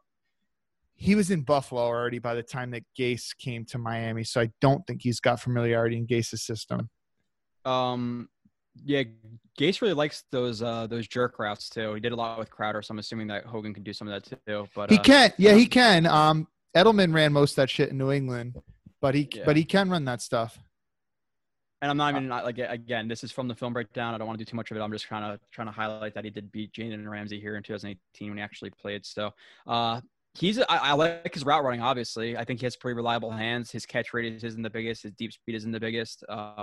He has a pretty short catch radius where he's Darnold's gonna have to pretty much hit him right in the chest. But his route running's good. that whip route I got into a lot on that show, like just how he ran that whip route, like having the knowledge of cutting it short. So when he did cut backwards, the guy wasn't going to be impeding him from cutting backwards. So his body wasn't there. Like he has really good understanding of routes where if he were to take that a little bit more deep, like I showed in that film review, and try to cut back, obviously you have to work through a body. So he did a really good job getting the guy to chase him over the top to get him to that angle. I just hit my mic. And then he does a good job. Obviously sinking his hips, turning his instep. And I get into insteps all the time because it seems like people don't understand the instep thing, but works off that insteps and gets back really quickly. So I really like, I like the signing too more after watching his route running. So I think he is a solid number 4 or 5 guy. I don't think he's gonna be number 1. Well, maybe for the Jets this year, depending on injuries, but I think it's a solid signing. What are they paying? The vet minimum? I don't know. Something like that, right? What do you think about the wide receiver position in total? The Moncrief signing, should they bring in somebody, the Juju trade, the Allen Robinson thing? What do you kind of think about? I would love Allen Robinson. I would love Allen Robinson. The problem is adding someone at this point because I mean, I know they traded for Braylon Edwards 2 weeks into the season or whatever in 2009, and Braylon picked up the offense decently fast and was a good piece for the 2 years that he was with the Jets, but it's never easy, and you're never going to maximize that guy's potential. So I kind of wish that if that's something they were going to do, they already pursued that months ago. But shoot, I mean, if you can get Allen Robinson for, a second or a third, I'd strongly consider that. I really like that. But you'd have to re-sign him, though. You'd have to give him a contract. That's the thing, because he's like he's 26 years old, but he is a really, I think a top 15 receiver. I think he's a top 10 receiver, honestly. If you look at his film, he just plays in Chicago with Mitch Trubisky. So if they were and Christian Hackenberg in college, listen, if they offered us right now a second round pick, Allen Robinson, and Allen Robinson signs a 4 or 5 year extension with the Jets, I would do it. I think he's a stud. A lot of people talk about Juju. Juju, I'll be fine with him signing in free agency, but one, I don't think the Steelers are going to try to trade him. They're on their last leg right now. They're going to go for it all, I think. This year, maybe next year. So they don't want to trade assets that might help them win. And two, he's good, but he's not Allen Robinson good. Allen Robinson is an absolute stud. And what is it called? He struggled a lot without Antonio Brown, Bell there. Like he struggled a lot last year. I know that Big Ben was out, but he's a solid receiver. He's not a stud wide receiver like Allen Robinson. He's not a number 1. Allen Robinson is a number 1, not an elite number 1. Like he might not be a top 10 receiver in the league. I mean, I think Allen Robinson is. He might be. I mean, I guess he's borderline that area. Juju's nowhere close to there. But no, I think if Allen Robinson played on the team, he could actually throw him the ball. You'd like Juju on the Jets, especially because he's got a rapport already with Darnold. Oh, yeah. Listen, we're talking about guys like Jeff Smith and Vincent Smith and all these guys. Yeah, of course, I would like Juju. I would just like Allen Robinson more, but I don't necessarily think it's the smartest thing for the Jets to trade assets, but to trade assets. Yeah, you don't want to do it out of desperation. Like, we fucked up and didn't get enough firepower at the receiver, so now let's trade up a big asset. Like, what they did that shit with Percy Harvin back in Rex Ryan's last year with the Jets. I remember listening to his fat ass on ESPN radio, and like he was real giddy. He's like, it was right around the trade deadline. He's like, all I'm saying is we might add something. Yeah. And shortly later, they pulled the trigger and traded for Percy Harvin. I can't remember what they gave up. Was it a second rounder? A third rounder? What was it? I don't know. I remember that day I was getting one of my cars, and I saw it and I was really pumped about Percy Harvin, but he was actually good. He was an exciting player, but I mean, it was a desperation move. Like, oh shit, we didn't do enough in the offseason to address this. We got to do it now. We got to help our quarterback out. And you traded for him, during midseason, and it's like, it's going to be hard for the receiver to kind of come in and be what he could be if he had an offseason to work with the quarterback and stuff. So I wouldn't be the hugest fan of. People are saying Kenny Stills. I didn't know he was cut. If they want to bring in Kenny Stills, I would. I didn't know he was cut either. I would definitely do that. What's your guess for the record? Gase loves Kenny Stills. Gase loves Kenny Stills. Yeah, somebody said, "What's your record or what's your guess for the record this year?" It's 7-9. We did that before. You must have not been listening the whole time, Jack. I'm ashamed. Chris says being excited for Chris Hogan is proof how sad and depleted our wide receiver talent has been. He's kind of right. I don't know if I'm necessarily excited for him. I just think it's a smart signing. It's not like, holy shit, we got Chris Hogan, but I think for what the Jets, and he's right, for what the Jets receiving core is, it's a good signing. But obviously if they had a good number 1, 2, 3, 4, then we wouldn't be very excited about it. But you got us there, Chris. Somebody else asked, Should we work out Des Bryant? He hasn't played football in 2 years. I don't think he Nah. fits the culture. He's a me guy. I don't think so. He's saying that we need big body receivers. We have Mims. We have Perryman. We have guys like Herndon. I don't think they necessarily need more big body guys. Cager too, if he is healthy. I don't think that's necessarily what the Jets necessarily need. It's not like they're lacking big body guys. Yeah, this idea that you always – what does Kansas City have in terms of big body receivers? Yet they put up points like it's nobody's business. Tyreek's a small dude. Sammy's not a big dude. I understand Kelsey's a tight end, but so Yeah. he's not a receiver. But I'm saying, like, if you look at some of their other guys, like, wow, what the hell's the guy that they just drafted out of Georgia that the Jets tried to get? And they got number – the Chiefs? Yeah, Mecole Hardman, he's small too. So I'm saying, he like, is small, yeah. this idea that you need big guys, no, not necessarily. It's nice to have a guy with a big catch radius, and the Jets have two of those guys already. Perriman's catch radius is pretty big, and Mims has got a huge catch Mims radius. has a fucking massive catch radius. I love his body makeup and his frame. Like, just the way he extends for balls is ridiculous. And the way he manages to get his feet down. Yeah, the Jets are good there. Again, they're speed burners. Hey, Q's one-on-one. Again, I have film reviews of these guys. If you want to go and watch, power to you. They can win jump balls, both of them. They're not speed. They're not Robbie Anderson who just went on speed. They win contested catches for sure. I could pull up plays now, but I have 70 plays of those guys, so I don't want to be searching through the film. But they could definitely win contested catches for sure. Moncrief, that signing, talking the receiving core. If he's the Moncrief that he was in 2018 with the Jags, and even like the Moncrief he was with the Colts, I'm not sure what happened with him. Like he went to the Steelers, got cut because he was dropping balls, went to the Panthers, got cut, but he was like, I'm not saying he's a good receiver, but when he was with the Colts, I thought he was like a decent, role player. When he was with the Jaguars, I thought he was a decent role player. So if he's that, I'm good with the signing. I don't think it hurts to bring anybody in with Moncrief.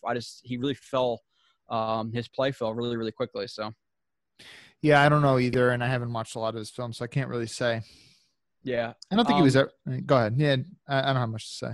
The trade for Balaj, I don't want to hit on too quick. I think it's a special teams type move. I'm kind of happy it didn't go through. He averaged 1.8 yards per carry last year, again, playing behind the worst offensive line in the league. And then, under Gase, he ran 5.2, but like all of that was from a 75-yard run because he had like 180 yards that year. So he really ran for like 3.2 yards per carry or whatever it was. So don't like that trade. I think it's for special teams and to fill the roster out, but they have depth at the running back position. Like even the fourth guy is Josh Adams, so I think Joe Douglas likes. So maybe it was just for training camp. They traded and were planning on cutting him. I don't know. Next topic, the Yannick thing. Everybody said the Jets should have traded the second round and the fifth round pick or fourth round pick for Yannick. What are your thoughts next? I have a pretty strong opinion on this. I really like Yannick as a pass rusher, but you're going to have to pay him 20-something million. You can't even give him a contract this year, so there's no certainty if you're going to have him for the long term. Yeah. No, I wasn't a huge fan of that. If they could have, the Jags tagged him last minute, and I remember kind of being like, okay, if he does hit free agency, this is a player that I actually kind of like, and even if he's just a straight up pass rusher, but to give up a second rounder and maybe more, because I think they gave up a second rounder and a conditional pick too. And you can't even sign him. You can't even sign him long term. See, that's when your franchise is bad. When you give up a second rounder for a player, and then you don't even have that player on your team for the long term. So I'm not disappointed that they didn't make that move. And he doesn't really give you much in run support. So you talk about how the Jets had such a good run defense last year. Okay, if Yannick is playing major snaps on first and second down this year, your running defense is probably not going to be as good as it was last year. So, hold on quickly. I want to do this. This is just, and I'm not breaking down the film like I would if I were on a single show. I think, again, people who watch this frequently can attest to that. But this is for the guy who said that he's you can't win contested catches with with Perryman. So they could do it. Trust me, it's there. Dude, there's a reason why he was a first-round pick. I mean, this is not just a guy who had a fast 40. Yeah. Plenty of guys have fast 40s. Like, he has an elite 40, in the 4.2s. But he also does have other aspects to his game, which is why he was a first-round talent. Yeah, I have And plenty of by the playing here way, of Mims. and one thing about Perriman too, one of his biggest knocks coming out of college was his hands. He had unreliable hands. You put on his tape last year, he's not just not dropping balls, he's catching them with his hands with good technique. He really improved his hands. Yeah, for sure. I'm not gonna pull the Mims play. I have like 70 plays now. I was getting lost in my Dude, plays. I was trying to look for like ridiculous catch. You got 2 long film reviews of Mims, and Marcus joined you Yeah. for maybe both of them, but at least one of them. One of them again. Yeah. You got a lot of shit with Mims, and dude, he's got ridiculous catches littered throughout his whole tape.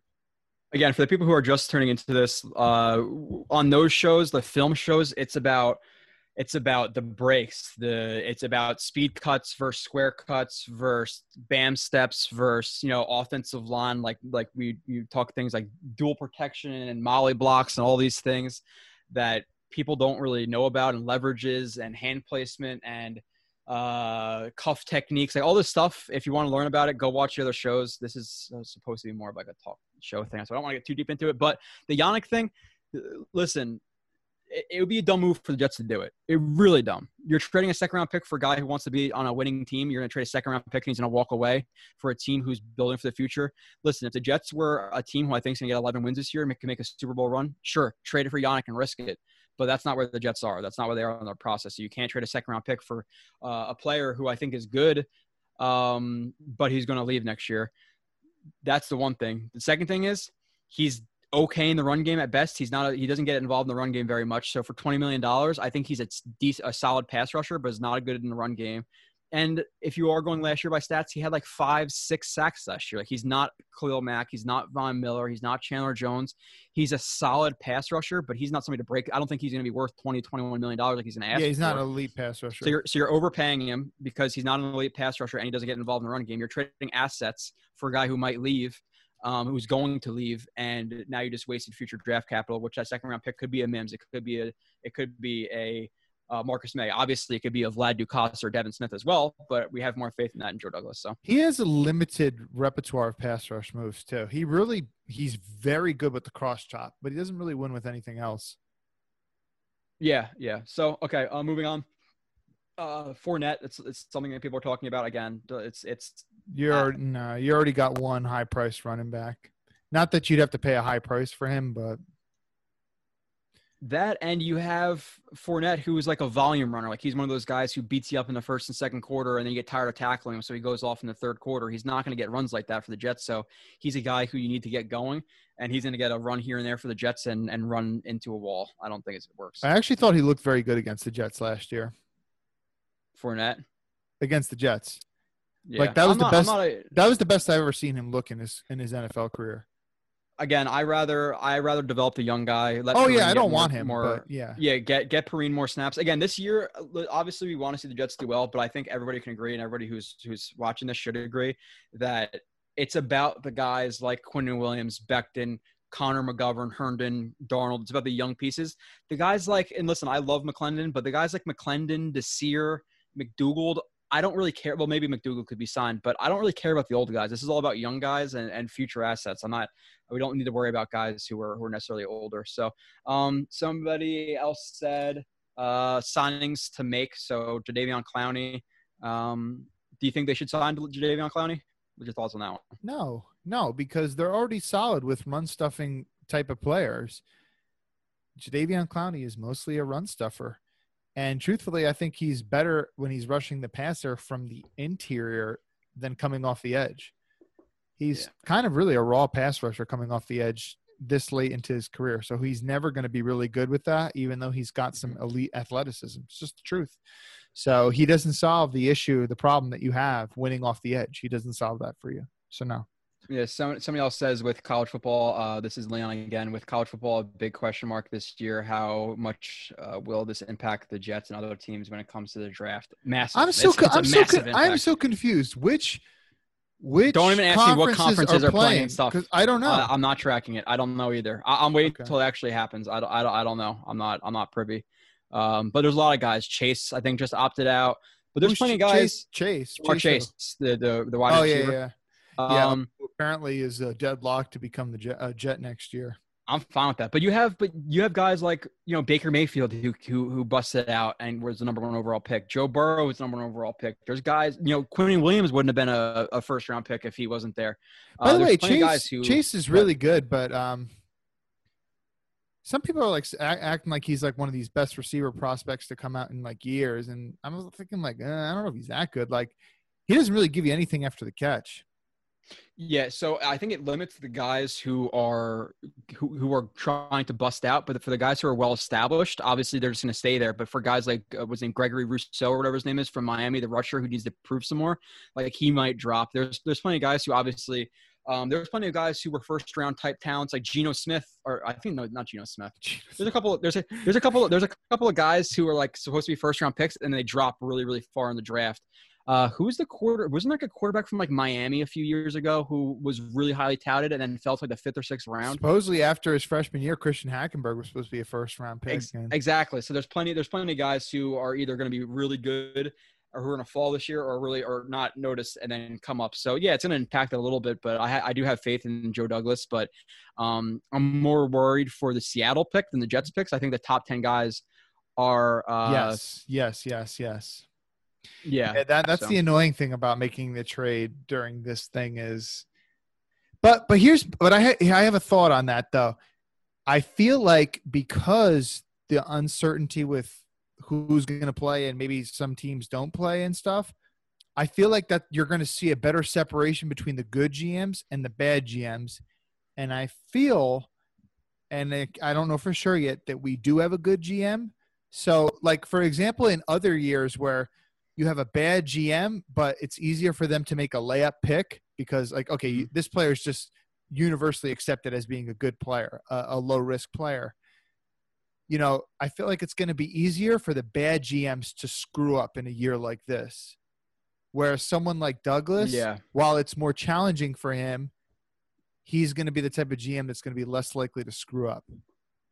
Yeah, I agree with that. I trust you want the guys who have a real eye for talent, and Joe Douglas seems to have that. So I don't think he's going to reach a lot. I think he's going to be pretty smart with his picks. But a lot of people are saying they like Chase. I like Chase too. If he's there, grab him. I'm fine with that. But it depends who's there. Like if that tackle from what is Oregon or whatever, that huge tackle. Like I'm still all offensive. Oh, he's really good. I would take him over Chase any day. Yeah, but again, I haven't got to their film, which by the way, I will. Those film breakdowns will come. Other than that, I don't know if there's really anything that people are saying that we haven't really hit on, which we will get to the 53-man roster. A lot of people are agreeing that Clowney's not worth it. I think if you are looking to the long term of this roster, carrying over that cap space, you're adding a run stuffer, and who could be he is a decent pass rusher, but you're adding more of a run stuffing guy to a run stuffing unit. So I don't think it's the smartest thing. Roll over that cap money. And then somebody else said I think Clowney's just cashing out. Quiz or Q's, I don't know how to say your name. I agree with that. He's the player who worries me, especially on a bad team. Well, not a bad team. Let's just say a below average team like the Jets. I think he may, take off some snaps. So I don't like that. It gives me like not necessarily Tremaine Johnson vibes, but Tremaine Johnson vibes. Somebody else asked if we're worried about Quinnen Williams. What are your thoughts on that one? Very slightly. I mean, slightly. I was certainly significantly disappointed in his season last year. I thought he was going to come in and be pretty dominant almost from the jump, and he just wasn't. But I think that he kind of overestimated how good he was and how kind of thought that he was going to come in and dominate early in the league. And I think he was humbled. And I think that you can see in the work that he put in the offseason that he's not taking it lightly anymore. Mm-hmm. And he just was really good. He was really good in college against the best type of competition. And it takes interior defensive linemen a solid year to develop. So I think that you're going to see a big jump this year, more so than any other player on the Jets in terms of a jump this year. Mm-hmm. You'll see it from Quinnen. So I am a little bit concerned, but not too concerned. I'm not very concerned. Again, I think the technique stance that he has, I think he'll develop into it. His body's obviously developing. He's a young guy. He was asked to be that picker more than a penetrating type role last year to eat up blocks instead of penetrating. But I think this year he'll be more of a penetrator as he gets his technique down again. I think he was a little bit overzealous last year where he's a little bit top heavy, leaning into his hands a little bit too much and wasn't reacting, where in Bama, He would use that soft stance, react to guys' punches, beat their punch, and then penetrate. Where last year he kind of just was running right into guys and trying to beat them instead of reacting a little bit more. So he was kind of too. He just wasn't playing the same way he played in Bama. So I think he'll be fine. I really, really, really liked his tape at Bama. It was some elite tape he had. Again, in the intro of the show, you're going to hear me talking about Quentin Williams beating two guys using his hands and all that stuff. Like, he would literally fight off two guys' hands at the same time and penetrate gaps. Like, it was absolutely ridiculous. You've probably never seen better defensive lineman tape in college. Maybe in Ndamukong Suh, but you didn't watch it that closely. And no, he was really good in college. I would be more concerned with Quentin Williams if he was more of like an Ed Oliver type, where Ed Oliver won a lot on just based on his explosiveness and his leverage and things like that. Where if he was winning like that, he's getting beat by guys in the NFL. Yeah, I'd be worried. But with a guy like technique like he has, that technique just doesn't go by the wayside. So if he was a traitsy type guy, I would be worried. And he has the traits. Trust me, he ran like a 4.8 at 300 pounds. So he has the explosiveness, but he won with technique. So I think he will be successful. Again, there's guys, go look up the stats of Suh, or not. I don't think it's Suh his first year. I think it's Geno Atkins, Gerald McCoy, a couple of other guys who all had like 3 sacks, and everybody was concerned about them. But Quentin Williams, dude from the Chiefs, in the role.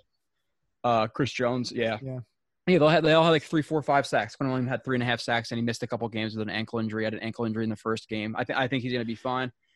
Yeah, people need to stop making the Aaron Donald comparison, because it's just hard to see another player anytime soon being that's Ed Oliver compared with Quentin Williams, like that explosiveness that Ed Oliver has, plus Quentin Williams, like obviously his technique. A couple of more questions in here.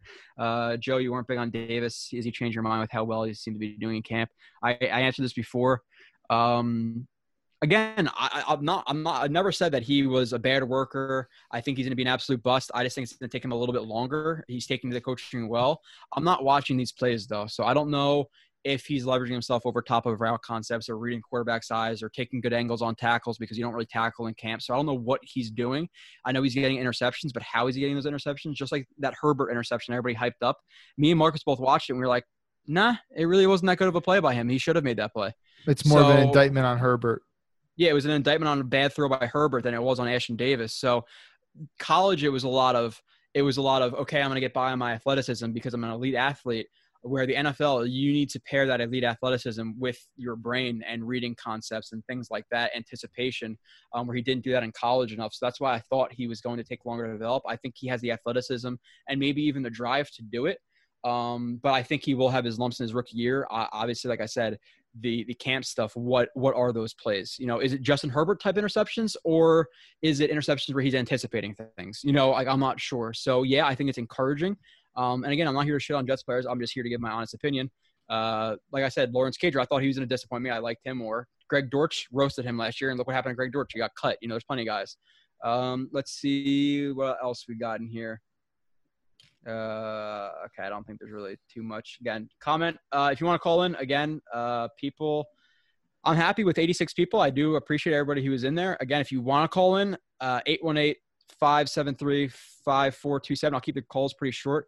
Again, we're just starting to build this, but I'm pretty happy with 86 in here, Kyle. I don't know about you. I don't know what the likes are we have right now, but if you are in here, like it. But 86 for the first one, I'm pretty happy with. 41 likes, I think. No dislikes. We need more than 41. We need 50. Get us to 50 at least. But appreciate you guys. Let's keep 42 now. There you go.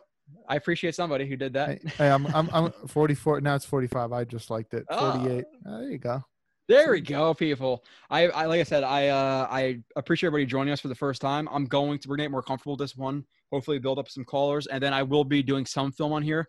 I know I am putting up just the plays of it, but if you guys ask me for something specific, hey, can you show me a rep of, maybe do this pre-show, like do this before. Because I have like 1,000 plays on my computer of film. But hey, on that show tonight, can you pull up a play of Quentin Williams and his technique that you're talking about? Let me know. I'll break down some film for you guys. I'm comfortable with that. Oh, we got to 63 likes now. People are killing it. All right, awesome. See what a simple call to action can do. But you did get a call though. But now you got a dislike too. Yeah, there's always those people. The people who hear me say, "Can you like the show?" and dislike it, listen, it's not going to hurt me that much to dislike, but that just tells me the kind of person you are. You need to get a hobby. That's probably a Bills fan. So let's Fuck see. Josh Allen. There you go. Now we got 2 dislikes. No, I'm kidding. Somebody asked about Henry Anderson. What do you think about Henry Anderson? You know what? When I was doing my roster prediction earlier today, I had him. I was like, because I hadn't looked at his contract. I was thinking like, yo, he's a prime candidate to get cut. But then I was thinking, then I looked, and you can't cut him unless you get like $8 million something in dead cap. So yeah, you can't. Truthfully, I'm looking at all the D linemen that I got making the roster right now: Fatukasi, Nate Shepard, Henry. Anderson. We're doing this later. You're it's killing just it. one You're thing. Whatever. Okay, I won't name the rest of the names right now. But out of all these guys that I got written down here, I am the least excited, and I think he's the worst one out of all of them right now. He's got the least upside. Truthfully, I mean, I see him as the bottom of the totem pole in the defensive line room right now. Yeah. And people who are in the chat too, again, don't feel intimidated to call in. Again, this is more film centric, so we do have some strong opinions, but I'm not going to absolutely shit on somebody. But if you say something stupid, I am going to combat it. So just letting you know. So call in though. I'm not going to be too aggressive with you guys. So do that. Why do you think his sack numbers went down for Henry Anderson? Well, 1, I think he got less snaps, and 2, he had a lot of like chase down type sacks. Oh, Tyrod Taylor is like holding onto the ball for like 5 seconds. Henry Anderson chases him down from behind. Yeah, it was more like effort Deshaun sacks, Watson, like Calvin. Because he's one of those players that'll do that shit too. I think Deshaun Watson's overrated. I think he's good. I just don't think he's as good as everybody else. No, you're right. No, Watson's actually super duper smart, but he is not an extremely accurate quarterback. He doesn't have good arm strength, which is indicated by his 49-mile-per-hour velocity that he threw at the combine. You're huge on that velocity. No, I'm not anymore. I'm not. But I'm just saying, like, just look at his passes. They don't look at him come off his hand. Like, yeah. How much harder does Morgan? Yeah, when I watched your Morgan review, like, dude, that dude throws some fucking lasers. Lasers, bro, lasers. But with Watson, everything's kind of like a lollipop. Yeah. But he gets by because he's super duper smart. He's good in the pocket. He can extend plays, and he can also run when he needs to. But he does not have pinpoint accuracy at all, and you can see that when you watch him play. But I like Watson though overall. So the quick housekeeping again, JetX shop. I didn't mention that we have a bunch of shirts there. We have shirts for Ashton Davis, for Zuniga, for Braden Mann, for whoever, Connor McGovern, who wears our shirts, by the way. And other than that, again, if you guys do want to do the pick'ems, I'm not, again, I'm going to keep it to like 10 to 15 people max. But if you guys do want to do the pick'ems, listen to the show every week. The shows are going to come out probably Wednesday or Thursday. Pick against me and Marcus Coleman, who was an NFL DB for 11 years, and he comes on the show frequently. I'll text him. I'm going to get his picks. And if you beat us, you get two free shirts and a free year subscription. If you finish the top person out of everybody, but, me and Marcus, who will beat all of you, we'll give you a free shirt or two maybe anyway.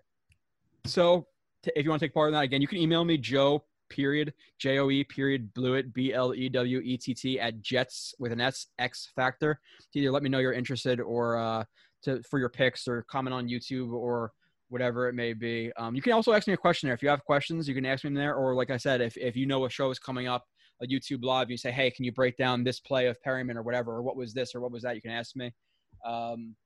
Other than that, for the housekeeping, I don't think there's too much. Somebody said I should put up something on the front page of Jets X Factor about the YouTube live shows. We will. Again, we're running through this. This is like a rough draft. Good idea. Yeah, this is a rough draft. We will figure this out, but we're gonna be doing this at least once a month, maybe once every 3 weeks. We don't know, but I like the response we're getting right now, so definitely doing it at least once a month. So keep your eyes peeled for the show. I'm not sure exactly what the date and everything's going to be, but if you are a subscriber to the channel, if you follow me on Twitter, JoeRB31 or whatever, these will be happening frequently. So if you can subscribe, do whatever. Even if you don't want to watch the film, but you like this show, I encourage you to watch the film shows. But if you just want to watch these, then just keep your eyes peeled. I don't know if it's going to be like the first Wednesday of every month or what we're going to do, Kyle, but we will do that. Do you have a picture? By the way, Henry Anderson's a dirty player. Henry Anderson's a dirty player too. Hey Jets X Factor. Find the shirt. Find a picture of Connor McGovern or whoever wearing the shirt, his family or whatever it is. I know you're listening, Savo. I know we have that somewhere. By the way, we could have won that fucking Bills game last year if it wasn't for Henry Anderson. Yeah, late hit or Vedvik. Yeah. Yeah, Vedvik. Anybody else? Let's see. Alex Lewis got hurt in practice. Get aggressive next offseason. Yeah, I think the ball He skips sucks frame when anyway. Morgan throws it. Yeah, I mentioned that. I doubt he's going to start next year. K Delgado, the ball skips the frame when Morgan throws it. I say that all the time. If you could see the ball through the entire flight on film, that means it wasn't very fast. His ball, you cannot. You see a blur of the brown from the ball. Somebody said Dante. And that's with like poor technique too. One thing I don't like about Morgan is when Morgan gets pressure around him, he gets scared to step into his throws. But he manages to get all that torque on the ball, even though he's not fully stepping into the throw. Oh, gee. So, it's 7:40. Okay, we got to start doing our pick'em. We're ready to start doing our thing. Somebody said something about they like the show. Just something about if you can start at 7. Well, maybe next time. I don't know.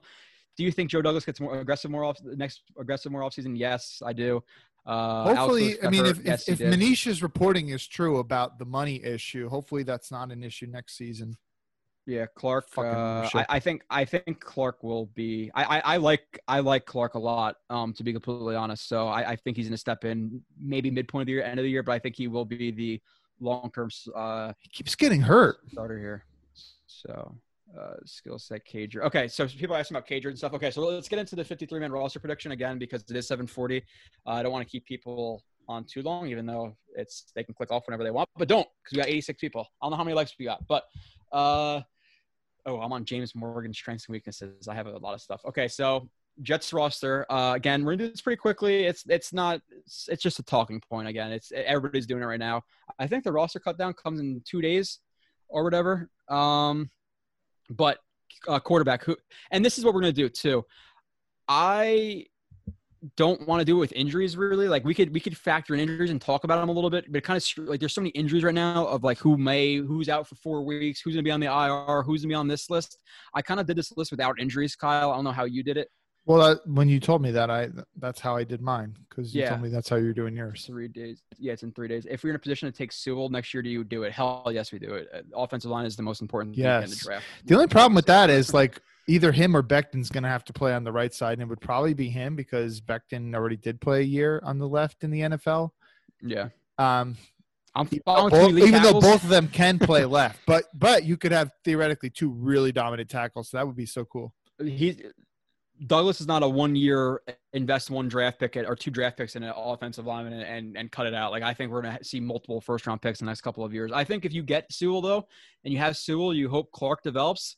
Then you have your left tackle, left guard. You have your center. You have the right tackle. Then maybe they sign a guard, and you're pretty set. Like that's a pretty solid line. So, but let's be honest though. If you can get any player that you want in the draft, you take Trevor Lawrence. Sorry, Sam Darnold fans. Oh, we're not even getting into this. If we're in a position to take him, if we're bad enough to take Lawrence, then Darnold had a really bad year and we should probably take him. But I don't think that's the case.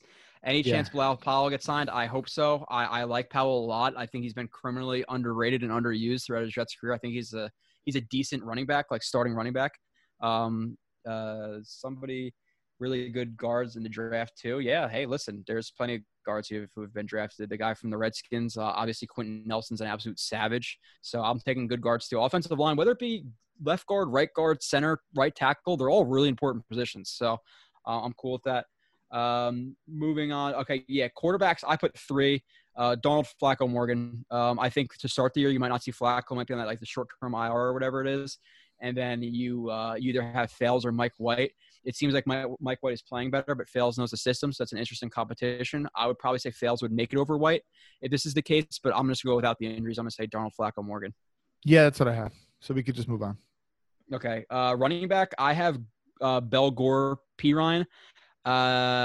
This is one where I had a tough time cutting Josh Adams because I know that Douglas likes Josh Adams, so I didn't carry him over. But this is because of some other positions I had to carry like 6 or 7 guys. So this is a position that I think they might carry 4, but I went with 3 just for my own personal kind of 53-man roster. Yeah, I had the same thing. Bell, Gore, Pirine. Okay, there you go. Tight end, I got 3. Herndon, Griffin, Wesco. Brown's on the outs. I know that Gase likes him, which could be an issue that he might carry him, but I think those 3 are the locks with maybe Brown, but I don't have him making it. When I initially wrote this down, I had him on there, but I had too many players, so he was one of the people I had to cut. So Wesco, Herndon, Griffin. Yep. Yeah, somebody says they like Russo or whatever from Miami, the edge rusher. I don't think he's going to be a top 5, top 10 pick. We're talking about like Sewell and Chase. I'd rather have those guys. I just think so far what I heard from Russo or whatever, I want to see his tape to really comment on him. But I heard he's super raw, and taking super raw guys who are going to sit out a year or whatever is pretty risky, to be completely honest. So It is. Mm-hmm. Plus exactly. I mean, you want to take best player theoretically, but we really need to help our offense. Yeah, for sure. Yeah, we need to help Darnold. Like the defense, like this is why like, I don't want to sign old guys in defense. Like I don't want to sign a clown who's going to be here for a year or two. I don't want to sign, whoever else. Maybe even like a Logan Ryan. Like I wasn't that butthurt because he's not going to be here in a year or two. But if you're talking about signing guys like Sanu to help Darnold out, yeah, that's the most important thing. So that is fine. How do you think the Jets will use Mims this year? I think he's going to be the X receiver. I don't think he's going to be involved in a lot of route concepts and things like that. Just because you want him ISO'd winning a 1-on-1, I don't think he's necessarily the He'll route be running to be 9 routes, slants, curls. Post. Yeah. Okay. So moving on, wide receiver. This is a really hard one. Again, there's a lot of injuries, so I'm not sure what's exactly going to happen here. This is with assuming health. JD will take a cornerback in the first 2 rounds, maybe. We'll see. So I have Perriman, Crowder, Mims. Obviously, those are the obvious 3. Vincent Smith, I know he's going to be out for a couple of weeks or whatever, but I just put him again because I don't want to do the whole injury thing. They seem to like him a lot. Barrios, who is the punt returner, the guy they like a lot too, backup slot guy, and then Cager. That's my 7. Did you say Hogan? Oh, yeah. Sorry. So Perriman, Crowder, Mims, Smith, Hogan, Barrios, Cager. That's 7. With Jeff Smith not making it, with George Campbell not making it, with Josh Malone not making it, and with Moncrief not making it. Even though Moncrief, like I said, if he's the Colts Moncrief, the Jaguars Moncrief, I think he could be a decent backup role player type, but I don't know what happened with him the last season. So I have 7, but that's a tough 7 because apparently they like some of these guys, and there's a lot of injuries, so I think they will carry an extra. But it seems like every year, like, they're going to carry at least 6 or 7, and they always carry like 5. Like teams always carry like 5 receivers. So what do you think? I had 7 as well. Perriman, Mims, Crowder, Vincent Smith, Hogan, Barrios, and I had Moncrief instead of Cager. I wasn't a huge fan of Cager, his film. I think he's pretty much only good at making contested catches, but I think his route running is quite sloppy. It's not only is it sloppy from a technique perspective, but it's also lazy too, where he's just straight up like, he lunges into his breaks too much all the time. Which, again, if you want to see that, I break down the differences of, proper stop steps with throwing your hips down into the ground and not lunging for the break versus actually, like, there's a lot of guys who jump into the break. And when you're jumping into the break, you're not forcing your body down to stop. You want to force yourself into the ground, your feet into the ground, obviously with proper technique to get out of breaks. You don't want to lunge forward because you're lunging forward. You're sending your body forward instead of down. So it's harder to break. That's some things that we I think he's going to be on the practice squad. I think he's going to make the roster. So Screw you. That's the only disagreement that we have so far. Yeah. Okay. Offensive line. And I really would like to see Barrios used more this year. He had one really bad drop in the fucking Bengals game, which it was on a 3rd down too, if I remember correctly. Darnold played much better in that game than people gave him credit for. But people really dropped passes in crucial situations in that game. I would like to see more of him though. Anyway, go on. Gase said he's been super smooth in his routes so far in training camp. Listen, Ash, and again, not here to shit on anybody. You're not going to have a coach come out and say, yeah, his route running is really shitty this year. Like if somebody asks him, hey, how does the route running look? They're going to say it's good. Like that's just coach speak. Cheese said, Joe, how do you learn about all this technique? Were you a coach? I'm self-taught, watching YouTube videos, watching coaching clinics, watching Jim McNally coaching clinics for 3, 4, 5, 6 hours, taking notes, studying those notes, going on to film, trying to find those techniques into the game, incorporating them, learning about them, doing strengths and weaknesses list. I've taught myself. So, in other words, it's a second job for Joe. What's that adage? Like, you become a master at something when you put tens of thousands of hours into it or something like that. And if you guys want to learn about it, just go. If you're interested in learning about offensive line and you're newer, or even if you're relatively good with film, just go to the offensive line shows, go to the receiver shows, go to the corners. I'm talking about technique, leverages, hand placement, different concepts, A lot of people don't know about pass blocking concepts, pass blocking technique. They don't know about hips. They don't know about locking your hips out or where hand placement or a lot of stuff. There's a lot of shit on there. Offensive line. I would make one suggestion for people too. Point number one is when you're on Twitter, unfollow dumb people.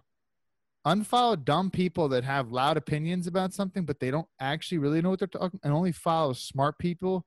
Only listen to and read smart people's things. Because when you listen to some of those dumb people, naturally those narratives get into your head like, oh, well, this player is actually really good at this, but when they're really not.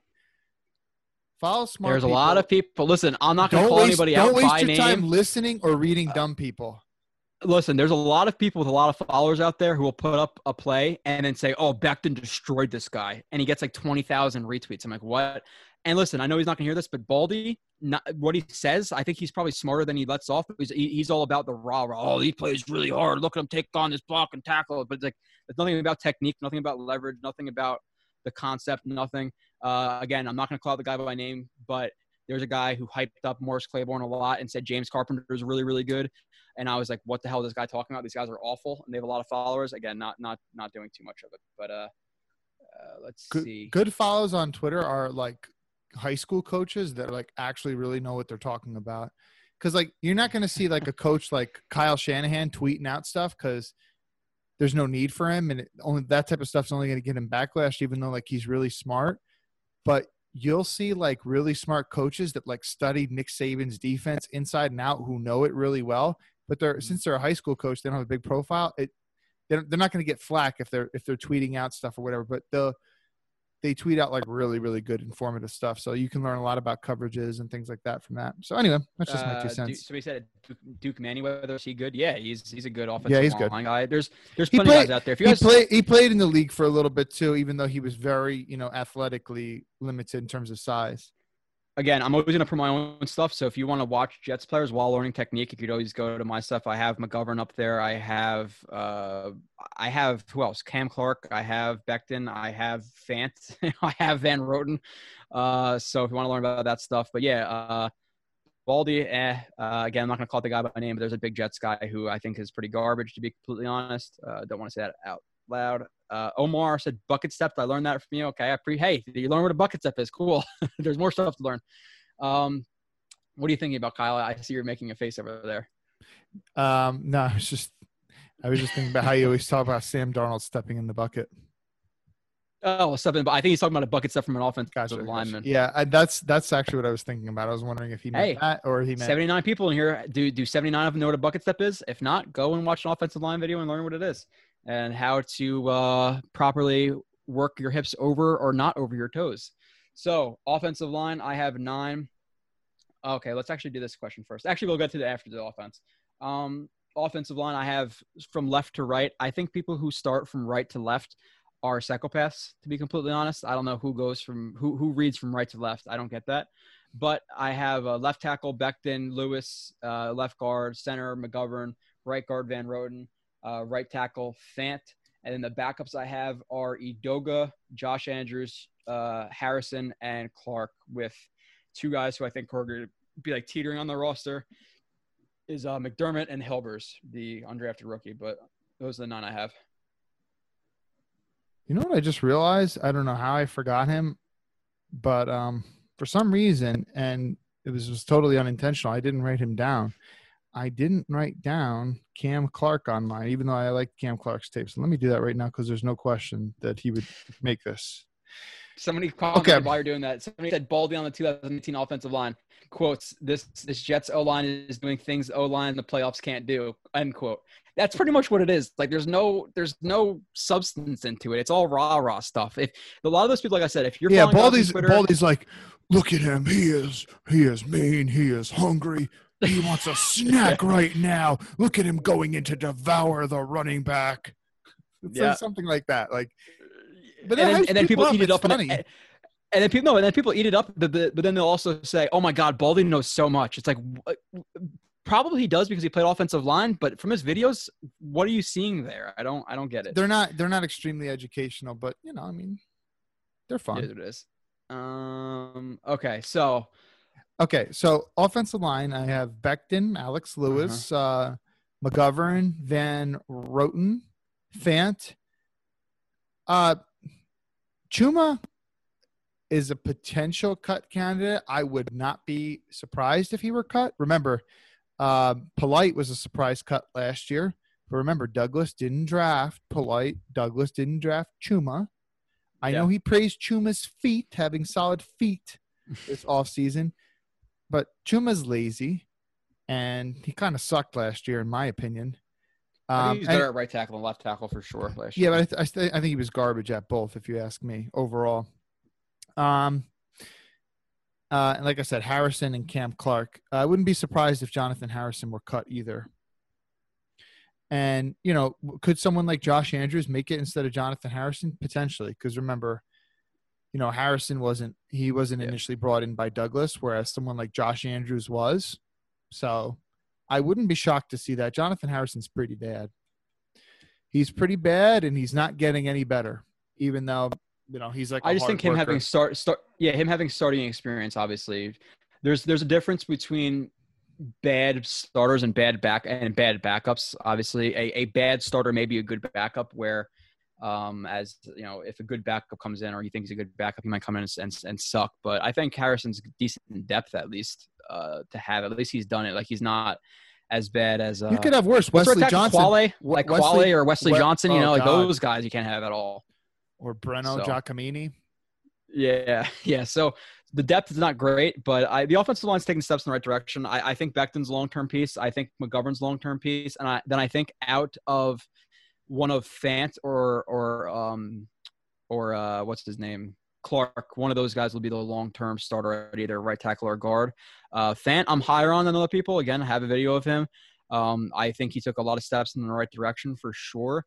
A lot of people just kill him because, and I get it. You see all these guys in free agency. You see whoever else, you see what the Browns sign, the tackle from the Titans, whoever, Conklin, which, I think he got a decent contract, but you see those guys signing, and then the Jets signed George Fant, and I was like, who the fuck is that? Like, Yeah, I had no clue either. But I watched the film, and a lot of people, again, they go either type in stats or PFF. I disagree with PFF on a lot of stuff, and I don't like stats. Listen, I don't know how their formulas work, but stats suck, in my opinion.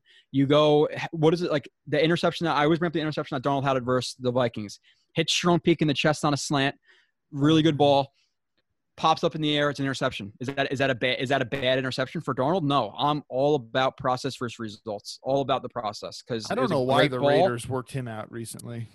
Great ball, hit him in the chest. It's interception. Now for PFF, is that a bad play? Is that an interception? Is it going on formula? Now he's a bad player. Like, I don't like PFF. I don't like stats. I don't like, is this guy good? Hold on, let me go to Google and type in his stats. I don't think that's how it works. That's why the Perryman thing I disagree with a lot of people on, because he was open those first 11 weeks or whatever, and he was making some good plays in terms of getting open, but the quarterback just didn't hit him because he wasn't one of the first couple of reads. So I think Perryman had a completely productive 2019 in terms of actually getting open, not just statistically.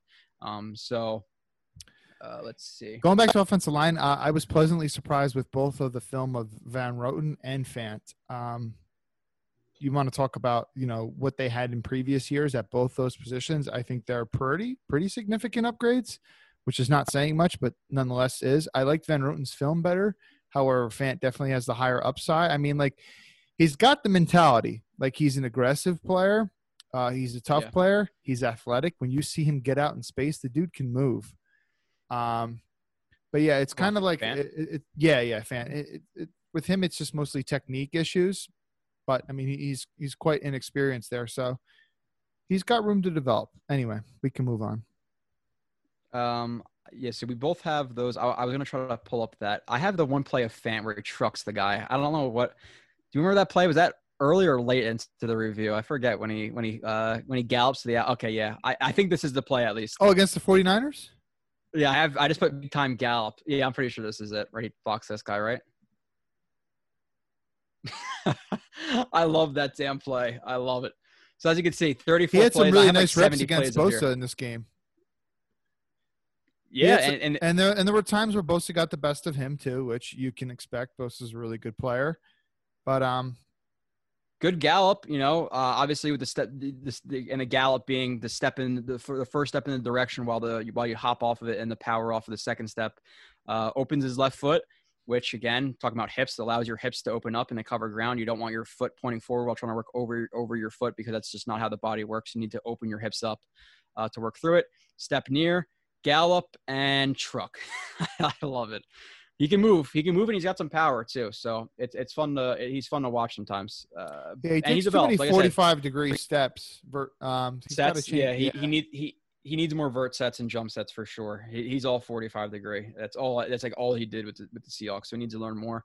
But yeah, we have 9. So total for offense, I have 25. I think we both had 3 quarterbacks, 3 how many running offensive backs, linemen? 3 tight ends. You had 9 offensive linemen? 9. I have 8. I have 8. You're okay. There's usually I think teams usually carry 9 to 10. I guess they could carry 8. I just don't know if Douglas is going to do. Maybe he could carry 8, but I disagree with you there. But moving on to the defensive line. You said you had a tough time with Henry Anderson. So who are your defensive linemen? I mean, I think Douglas would definitely cut him if he could, cap-wise, but he can't. Defensive line, I got the way I didn't put guys like Jordan Jenkins as a defensive lineman. I labeled him as an edge. So defensive line, I got 6: Kyle Phillips, McClendon, Quinnen, Henry Anderson, Nate Shepard, and Fatukasi. Okay, yeah, I have McClendon, Q, Fatukasi, Shepard, Anderson, Phillips. Phillips is like a hybrid, like outside linebacker, D end, like whatever you want to put him, D line or outside linebacker. I like him. I think he's more of for undrafted guy. He played really, really well last year. Really good in the run game. So the Jets have a really, really good defensive front. Maybe not pass rushing wise. I think they will develop there. With Quinn Williams developing. That's the huge like sticking point of that is if Q develops, then yeah, they could be a lot better. But in terms of run stuffing, McClendon, Q, Fatukasi, Shepard in the middle with Phillips and Jenkins on the edge that's fucking hard to run against, man. I don't see how you run a lot against that team, even without like obviously Jamal Adams makes plays, but considering those guys, and then you have guys on the second level like a Williamson, who we both like Williamson a lot, which we could talk about that. I think he took a pay cut from 7.5 to 7, or no, it was either 7 or 7.5 to like, I think he took like $3.5 million pay cut. And he's been working with the second team some in the in practice too, which is something of note. Yeah, that's interesting. So it was a pay cut. I wasn't sure that the way I read it, I was thinking this looks like a pay cut, but maybe I'm just missing something. Yeah. It's interesting that he would accept that. I mean, I know he got some guaranteed money there, which I guess did they tell him like, hey, listen, if you don't take this pay cut, we're going to cut you? Is that what they did to him? I can't tell you. I'm not in the. No, it's not. So I mean, that's the only thing that kind of makes sense. But he's like, but if you do take the pay cut, we'll guarantee your roster spot, so you have this money guaranteed no matter what. Mm-hmm. I mean, yeah, and maybe it's just him coming back from injury slow. He knows he's coming back from injury slow. At this point in the season, is a team I think a team would pick him up. But yeah, it's interesting. I don't know. I'm hoping he comes back healthy. But everybody doesn't heal the same. Like every situation is not linear. You know, he's not Adrian Peterson. Adrian Peterson healed, came back, had like a 2,000 rushing yard season. Crazy. It doesn't always happen. Frank Gore's tore his ACL at least 3 times. Yeah, so it can happen. And he's 37 playing running back. But if Williamson is what he was in 2018, 17, he's a savage in the run game. We like him a lot in the run game. I think he's an absolute beast. You know, 235, 240. Taking on pulling guards and putting them on their ass and making the tackle, like he is impressive at times. So I really like him. So the run stopping defense is going to be good. Moving on to the outside linebackers. This is a position I kind of wanted to carry 3, but I carried 4. Same. Jenkins, Basham, Zuniga, Willis. I thought about Willis too, and I had initially wrote him down, but I took him off. Luvu? I have Luvu, yeah. I like Luvu, and he didn't produce a lot last year, but we liked him the previous year under Bulls. So I'm not too sure like what happened with him last year, but he wasn't very productive and he didn't play a lot. So I have a feeling that they like Willis more than him. I could see that. Isn't he wearing like number 70 something, Wills, or 60 something? I don't know why the hell is he wearing that, but it's the ugliest jersey number I've ever seen. Maybe it's just something in camp until, you know, how like Leo. What was Leonard Williams was wearing a 60 something, wasn't he? was like 62 or something like that. To Yeah, start it's like off. 62. Six Yeah, overall was it draft pick, 62? and you're wearing, I think so, something like that, and you're wearing 62. How ugly is Yeah. that? Yeah. Somebody's saying Bryce Huff in here. I just haven't heard anything. I think based on his Yo, film, I think he could be a guy, but I think he's gonna be a practice squad guy. truthfully, all right. So you got to maximize your time and stuff. The only film review that you did that I didn't watch was him, and because I haven't heard What anything about him. the hell, I haven't Kyle? heard anything about him. So then I went on Twitter and I started searching his name, and everything I'm seeing is back from the draft. Like, oh, the Jets signed Bryce Huff, who I had as my blank player on my board. I'm like, okay, but training camp's been going on for a little while now. I haven't heard this guy's name at all. So I was like, you know what? I'm not spending an hour plus watching this guy's film if he might not even make the roster. Yeah, and for Willis over Luvu, I'm pretty sure Willis got more playing time over Luvu, so I think they're going to keep him. Again, I don't really love either guy there. I could definitely see you being right with that. Middle linebacker. This is a hard one again. Williamson, Peanut. I know he's injured for like 2 to 5 weeks. Again, Peanut's a guy I'm a little bit lower on, I think, than fans are. I don't think he's a starting linebacker. I think he's like a role reserve type guy. A guy you can ask to blitz a little bit, maybe play man on a tight end, but I'm not. I think he's pretty raw in terms of like his instincts and things like that, reading blocking schemes. But I have him making it. I have Cashman. I have Hewitt. I have Burgess not making it, though. I have 4. Burgess didn't make it last year initially. Once they had injuries, they brought him back. And I like Burgess. I thought he was going to make the initial roster. But he played a lot, so though. maybe they didn't love him a lot. I know he did play a lot, though. But was that out of necessity or because Cashman was down, Hewitt was down, Williamson was down, Mosley was down? Yeah, you do need a middle linebacker. I know you're going to say play nickel, but you still need somebody. I know, but you could have brought in another guy though, or yeah. Something else I want to talk about Stu again. This is a new stream for some people, but like for some of the GM stuff that people discuss, that I think is bullshit. In terms of just kind of calling. Oh, I got something I gotta say too. You say what you gotta say first, but please remind. No. You go first. That's rude of me. But I have to say something. Okay. Because it's been on my mind for a while. I don't like the people who just assume that, like Robbie Anderson. Robbie Anderson's the big thing. Oh, he got $12 million from the Panthers. They should have signed him for $12 million. Who says the Jets didn't try to sign him for $12 million? Who says the Jets didn't try to sign him for 12.5? Who says the Jets didn't try to sign him for 13? He could have came into the Jets office and said, "Fuck you guys. I don't want to play with you. I don't like Adam Gase. I want to play with Matt Rule in Carolina. I'm not signing here." But people act like it's Madden. If you sign him to 12.5 instead of 12 over the Panthers, he's going to sign with us. There's a lot of things that go into play. There's, teams don't automatically sign the team who's the highest bidder. So I hate when people talk in absolutes who criticize the Jets. And I'll criticize the Jets for a lot of things, but, the Jets really should have brought back Rob Anderson for $12 million. Who says they didn't try to? So I hate the people who talk in absolutes like that, saying they should have signed this guy, they should have signed that guy, Glasgow or Conklin. Conklin could have got a phone call from Joe Douglas and said, "No, I'm not playing with the Jets no matter what. I don't want to play there." You never know. So don't talk in absolutes about what happens in the front office. That's my one recommendation to people. I get you can verbalize that by saying if the Jets didn't offer Robbie Anderson $12 million, and that's dumb. But to say, "Oh, you know what? They didn't do it. They fucking suck." That's not how it goes. That's not how front offices work. And me and Marcus talk about this all the time, and he agrees with me on that stuff. That a lot of fans assume they know what's going on behind the scenes, and they don't. So. I think there's guys he might have tried to sign or trade for, whatever, that just didn't work out and we don't really know about. So I think that's something to mention. Yeah, I think that's a good point. And it kind of ties into what I want to talk about too. The one thing that's been driving me nuts is everybody criticizing Adam Gase for all these injuries. Like, what is Adam Gase doing that made C.J. Mosley tear his groin last year? Or made a player run into Greg Williamson. He put him in Tampa too. He made Avery Williamson tear his ACL. I mean, like, people are acting like Gase is like practicing these guys. Like, people are acting like Gase is going full contact every practice, and he's doing 3-a-days with them, and he's not giving them proper nutrition or whatever. Like, how is this shit in his control in any way, shape, or form? If anything, I think Gase has been very, very, very, very, very careful with players. Like, oh, this guy's got a little bit of tightness in his hamstring. Let's sit him for a long period of time. I think he's been super cautious. He's dealt with a lot of injuries over his year. Okay, Ryan Tannehill missed a lot of games under his tenure with Adam Gase. fucking Calais Campbell hit him when his fucking leg was, isolated. Is that Adam Gase's fault? Right? I mean, come on. Like, yeah. I don't understand some of this shit. So like going to the point, like, so a lot of people are criticizing Joe Douglas right now for what he didn't do with the receiver room. And I do admit that he could have done more. Now people are saying, oh, he should have drafted Brian Edwards instead of Zuniga. Okay, that's fair.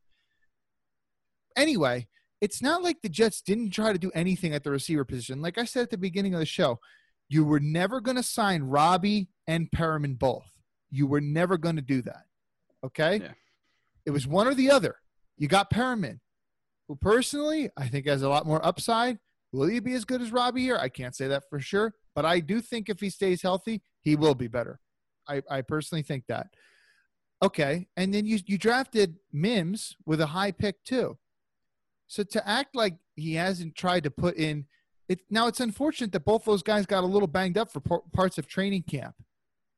That's not Adam Gase's fault. And that's not Joe Douglas's fault either. Because if you had Robbie Anderson, let's say Douglas signed Robbie Anderson and Robbie Anderson got hurt in camp, are you then going to say, oh, well, Joe Douglas didn't do enough to bring in? Like, players get hurt.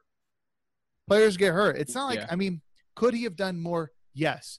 But see, people are kind of like changing the narrative now, saying he did nothing at the receiver position. No, you guys are criticizing why not because players got hurt. So just, I guess, to continue the rant or whatever. The things that bother me the most are the absolutes in terms of like the GM stuff. Like, oh, they should have signed this guy for this much money when you don't know what happened behind the scenes. Again, they could have hung up the phone on Joe Douglas.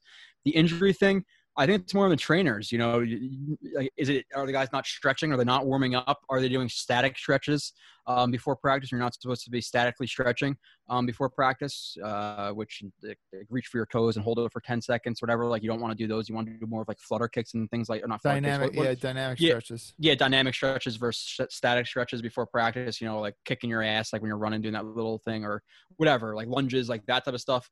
So like, who is it? I don't know, but the problem is it has followed Gase around a little bit, so I'm not sure exactly what's happening. Maybe it's bad luck, but like you said, Mosley was hurt because he was playing Tampa 2 and he matched a receiver and tore his groin. You have Williamson was a freak accident. Like it's not, Gase is not putting those guys, like I guess he technically is putting those guys in those positions, but you know what I'm saying? It's not like he's running 3 days of full contact head to head and stuff like that. But that, and then like I said, there's something else that I wanted to comment on. I just recommend, again, watching more film, hopefully sticking on this channel and learning about some stuff, watching the film instead of just saying, oh, well, he had 2 interceptions this game, a bad game for Darnold. And when one of them was a great read and the receiver cut the wrong way in a jerk route, and the other one, it hit Perriman in the chest and he dropped it. Like, you got to look at that stuff. So I always advise to look at film over stats, because I think stats are trash, to be completely honest. So, but moving on from that. Joe, you should ask Robbie about how the Jets are warming up in terms of stretching and stuff. I think he's in here. Robbie, comment on the. But is it different than anything we've seen before? I don't know. Start taking notes of that, Robbie. We want to know. We demand answers. Damn it. So, 6 on the defensive line. Outside linebackers, I have 4. Middle linebackers, I have 4. Did you do the same? Williamson, Peanut, Cashman, Hewitt, and Burgess? Did you do 5? I had Burgess. Yeah. So I have one more with the linebacker, and you had one more with the offensive line. So that's one difference that we've had. Fight the establishment, Joe. Boycott the stats. Jon Snow, you must be new to this channel, my friend. Trust me, I fight the stats quite often. I shit on them all the time, even though I love Michael Nania. Isn't Jon Snow a Game of Thrones character? I'm disappointed you even have to ask that. To be I never watched it. You should be happy that I even know that, even though I never watched the show. I'm disappointed you never watched the greatest show ever. Sorry. I'm gonna get you on. I heard there's too many penises in that show. I'm not really down to see all that. Too many penises. There's like you. So I watched South Park. I didn't necessarily tally the penises in that show, but I think there was only 2 or 3. Listen, I watched South Park, man, and they clown the shit out of Game of Thrones and George R.R. Martin, and like there's like an episode where they go to George R.R. Martin's house and he's got like all these statues and stuff with a bunch of penises around because apparently I think there's only 2 or 3, and if so, the ratio from that to the better half of what I like. Again, I don't care what your preference is, but my preferences is the opposite. and there's like 95% more of that stuff. So that's the positive. So if you can take the ratio, but yeah, it's and if somebody says read the books, Kyle, they're better. Yeah, I agree. The books are better. The books are always better. There's so much more detail in books. Did you read the books? No, I should though. But Game of Thrones is fantastic. I don't know if you like it's a little bit of fantasy. Like people, they have dragons. I probably and would actually be entertained. I probably and would. ice walkers, but it's very few and far between you see that shit. So it's a really good show, and it's like one of those shows where if you don't pay attention for 5 minutes, there's probably 40,000 characters in that show. So I like that show. I heard the ending that. Was really bad. The last season, just don't watch it and then write your own ending because Go ahead. Sorry. They changed it from like the people who used to write it or whatever, and then like the HBO took it over or something like that, and then it was just really rushed. Breaking Bad, yeah, I see that too. Again, if you guys want to ask stupid questions, I'm fine with doing that too. I want you guys. Yeah, I have that. I have that show on the list. I'll probably watch that at some point. I liked House of Cards, and I hated the last season. The last season sucked. You know, Kevin Spacey was too busy, flying around with Epstein and stuff, and they had to fire him from the show. It sucked after he left, though. He's a good actor.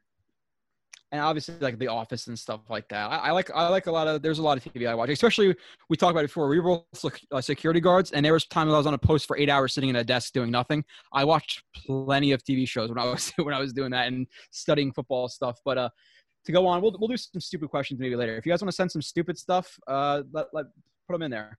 What do you think of our old GM Mikey Mack? He sucked. He didn't evaluate the right talent. he emphasized position, like he didn't draft any offensive linemen ever. Like he continually got fleeced in free agency. He overpaid for guys all the time. Somebody's about to do reasons why he made that mistake. Long Island. He made the mistake consistently of thinking that his team was ready to contend when it wasn't. Yeah, you don't spend big in free agency, year, but it wasn't smart. Rex Ryan or Adam Gase? At the pinnacle, Rex Ryan. But Adam Gase – oh, that's the other thing I want to talk about. Good. Go back and watch the Adam Gase show that I did with a former NFL DB. His concepts are good. My problem with Adam Gase, X's and O's wise, is he goes away from concepts. He tries to make a ton of concepts work instead of building on concepts, where McVay and a lot of the smart coaches will build off of concepts like play action boots off of outside stretch zone with the Niners or with the Rams. They do that a lot, and they build upon it, add new wrinkles. You adjust to this, they add in this to throw you off. Where Gase just tries to run a ton of different stuff and doesn't build on it. But there was plays in there that we showed, and I showed it to Marcus, and he's like, dude, I see this play. I don't know how I would defend this. Even if I see this play before, I don't know how I would defend this. So he's smart, but he tries to outsmart himself, and then the problem really comes off the field. Off of the field is the problem where I don't think he's a leader, where I think you need to be a leader, but for the people who criticized Gase in the field last year, I want to see any coach, I don't care if it's Bill Belichick, be successful with the worst offensive line in the league with Luke Falk, who in college was a bad quarterback because he couldn't face pressure. With like, how do you play that? So people criticize Gase unfairly. I'm not a Gase stan, but to say he's Rich Kotite, I think is bullshit, to be completely honest. I think he's better than some people think he is. I'm not saying he's God or he's not, one of these good coaches yet, but I think he has the smarts to be. But a lot of people, last year, they need to throw the ball more deep, or they need to run more 10 personnel and spread it out. Well, then they have nobody to block, and now Donald gets rocked even harder and quicker. It's like he's criticized unfairly, but again, I'm not the biggest fan of him. He's not who I wanted to sign. I don't necessarily want him here long term, but still, I will stand up for him at least a little bit. Yeah, another thing that frustrates me about Gase is that he is very stubborn. He wants to do what he wants to do, and he will do it even though he doesn't have necessarily the personnel to run that effectively, which annoys me, because if you're a good coach, you're going to switch up their scheme a lot. I can rest assure you Belichick is going to switch up the Patriots offense. It's going to look quite different than it has in the previous 20 years with Brady, but that's what Belichick has done. He's continued to reinvent himself. I do feel like if you give Adam Gase some good personnel, you will see a pretty effective offense again. Listen, he brought the Dolphins to the playoffs at 10-6 and they didn't have that good of a roster. The Jets last year were 7-9 with a terrible roster without their starting quarterback for 3-4 games, whatever it was. He's always been like a 7-9 type coach with like the Dolphins were never good those years, and he's always had them like 7-9, 8-8, and that's with half of those games. I think like 3 of the years. I think Tannehill played in like literally half of the games. Yeah, it was something like that. again, and I think it might be one game over half that he played. So he played, like, let's say it was 100 games, that's obviously way too much, but I think it was like 51 to 49. So he didn't have a starting quarterback for like half the games, and he made a bad roster decent. Now, again, I'm not standing for Adam Gase, but for the people who, trust me, there's plenty of talk shows you can go listen to. Oh, the guy's fucking terrible. You should have brought in a new coach and all this stuff. And listen, again, I didn't want to sign him, but to criticize him for last year, I don't think anybody would have beat the Bills, on the Bills, the Browns or the Eagles with Luke Falk with that offensive line with all the injuries. The Jets were the most injured team in the NFL by far last year, and that's even without Mosley on the IR counting against it because he was still on the roster. So they had like $84 million of players on the IR without Mosley. So they were injured a ridiculous amount with their backup quarterback behind but Blake Cashman's shoulder that he had problems with for years in college, that's Adam Gase's fault, right? Fat Rex versus Skinny Rex. Yeah, Fat Rex is definitely better than Skinny Rex for sure. I think he's a better coach. He's fat again. He got his lap band reversed. Did he? Yeah. Guess he was getting too tired of not eating enough. Okay, so moving on. Safety, I have Marcus May, McDougald, Davis, and Mateus Farley as my 4. I don't know shit about him, so he didn't make my roster. I have with safeties, I got Davis, May, McDougald, and Bennett Jackson because he also plays special teams. Okay. And by the way, I'm actually pretty good buddies with his trainer. Oh, well, good for you, Kyle. His trainer also trains Shalik Calhoun, who's on the Patriots now. Yeah. Shalik, he played like right down the road from me. He was a savage in high school. Oh yeah. What high school did he go to? He went to North. I went to Mater Dei. It was literally Middletown North. Yeah. It was literally a 2-minute run, 1-minute car ride from his high school. I know someone who played at Middletown North. Do you know Paul Muller? No. Okay. Ashton is better than McDougald? Question mark? No, not right now. Can he be better than McDougald? Sure, but McDougald is a decent starting safety. His man coverage is good. McDougald's man coverage is good. Somebody really said Kyle with the clout drop. What? I don't like clout drop. I guess he's like your because I just that. I don't because I called out Jon Snow's name. Is that why? Oh, well, he already doesn't like you for not watching Game of Thrones, which I like you less today than I did yesterday as well. McDougald, he is good at man. Like the Jets have a really interesting room of DBs, and I feel like they could carry 3 safeties because Poole played some safety last year. You have Wilson who could play in hook zones. He could play a safety type role too in the box. So they might carry 3 safeties and carry 7 DBs. So it's pretty interesting. Hey Joe, my mother was the first graduating class of Mater Dei. You go, brother. Yeah, I went to Mater Dei, which is now Mater Dei Prep. And now they can recruit football players, and now the football team is 100% better. But like I said, my senior year, we almost got our football team canceled. There was like 26 guys who played both sides of the ball. Yeah. So I was talking about him saying he knew Bennett Jackson's trainer. Yeah, I get it. Yeah, I think Farley's okay, but corners, I have 7. Poole, Desir, Austin, Mollett, Hall, Harrison, Wilson. Interesting position. I think Lamar Jackson is, again, another guy who's hyped up because he has the same name as the other Lamar Jackson, the better Lamar Jackson. What a dumb reason to hype someone. And know what I figured out too? A lot of these mock drafts that you saw, it was always the Jets needing corners, and he was always available in the 6th round. He was name recognition. Oh, from Nebraska. Okay, Lamar Jackson. I'm going to take him. He sucked. I watched his film. I don't like him at all, to be completely honest. So he's not making the roster. I think Guidry might make it as a backup slot guy. I didn't break down his film. He looked like a guy who's really traitsy, but apparently he's impressing. So I think he has the best chance to make the roster out of those 2 undrafted guys. But like I said, Poole, Desir, Austin as your 3 starters in the nickel, with Hall, Harrison, Wilson, and Mollett. And Harrison and Wilson, they both got traded for picks. Harrison did pretty well against the Browns. He didn't. Or not pretty well. But the pick didn't end up going through because Harrison didn't meet up to the conditions. I guess he didn't play enough. Oh. Harrison looked pretty good early on, but he was kind of bad towards the end of the season. Yeah. Okay. So maybe he doesn't make it and Guidry does, but I'm pretty confident with Wilson because he's versatile. I think you're wrong. Hall's gonna make it. You're wrong. This kid Zane Lewis is gonna make it. Who the hell is Zane Lewis? They just added him because someone cut him. I forget which team cut him. The Cardinals, I think. Was this today? When you it was like yesterday. When you add a kid that late, He missed basically all of training camp. Oh. Okay, you're adding a kid that late, you know he's going to make the roster. Sure, I guess. I haven't watched his tape. Did they just add the running back Pete Guerrero again? He's getting cut. I don't know. But they might just add him. Okay, like just for the end of camp until they have to make the final cuts, and then just put him on the practice squad or whatever. Okay, yeah. So I have 7 there. I'm definitely confident in Poole, Desir, Austin, Mollett, Hall. I think those 5 are pretty much locked. And I think Wilson's pretty close to a lock as well. Harrison might be on the outs for a guy like Guidry, but that's the 7. So I have 25 on offense, 25 on defense. Special teams, I think we are both going to agree it's Ficken, Man, Hennessy, even though I don't understand why Gostkowski or Hauschka haven't been brought in. Freaking Sam Ficken's terrible, so I don't get it. One thing about Hauschka is he doesn't really have a long leg. He's not going to really kick you far kicks, if I remember correctly. I'm fine with that. You have Ficken who can't make a 25-yard field goal consistently. Which, truthfully, I don't mind, like, sometimes going for it on 4th down. Like, if you're, like on the 35 or the 40. Yeah. I don't mind that.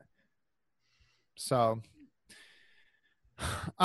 yeah, I'm not a fan of Ficken at all. At all. Oh, shit. Hold on. We have our first caller. I'm excited for this. I just clicked on it. Sorry, you've been waiting for 9 minutes. I haven't seen you, but we did just do the 53-man roster. So I'll bring you on in 2 seconds. But that's it. Yeah, that's it. So that's 25, 25, 3. Yeah, it's 53. So that's my roster. And then we'll talk some other topics. If you guys want to ask some more questions in the chat, we will answer them because we don't have any more topics. As soon as we run out of topics, I will click off, even though we will be getting off by probably 9 the latest. If we even if we have some topics, I don't want to get too long because a 3-hour show is long enough. Autos. So the way the call-in thing reads it is Graham surprising Jet wins. So probably wins and maybe a little bit of Game of Thrones thrashing. Let's see. Caller, can you hear me? Hey, what's up? Yep. What's up, man? The first caller ever of Jets X Factor. Welcome on, man. Appreciate you calling in. Yeah, I wanted to break the seal. I saw you guys asking, hey, someone call in. So I was like, all right, let's do it. Let's get in. But I appreciate that a lot, yeah, man. basically, and before what you guys were talking about with Gase, I agree completely. I was actually confident about the hire at first because I thought he made a lot out of nothing. I was very disappointed with what he did last year. Like you said, I thought he was very stubborn, didn't put his players in a position to succeed, and he came out and said that himself. So we'll see how this goes this year. As far as the 2 surprising wins. Okay. Buffalo. Week 1? Buffalo is getting all hype. They're being touted as the best defense in the NFL this year, one of the best defenses last year. They have a culture of losing in big moments and just utterly disappointing their playoffs fans. Last year. I'm going to say, yeah, it's very true. Very true. They finally did it. They finally were in the playoffs. I'm saying they choked in that playoff game. Like you said, like I'm agreeing with you. Like they had that playoff game fucking locked up and they blew it. Yeah. I betting against Dallas and the Bills in big games is you could be a millionaire doing that because they always choke for whatever reason. And so with all this hype coming into game 1, they're going to blow it against the Jets, and their fan base is going to be throwing people through tables just like they did a couple years ago. And the other big one is we're going to get our revenge on Seattle, and we're going to help push that pick into the low 15 range. Seattle, I think, is going to have some trouble this year. They've got no running game. The offensive line got worse. Hopefully what you saw in Fant and his improvement, hopefully they lost a good one. And on top of that, yeah, they added Adams, but they added Adams to a defense that was average. It was all right.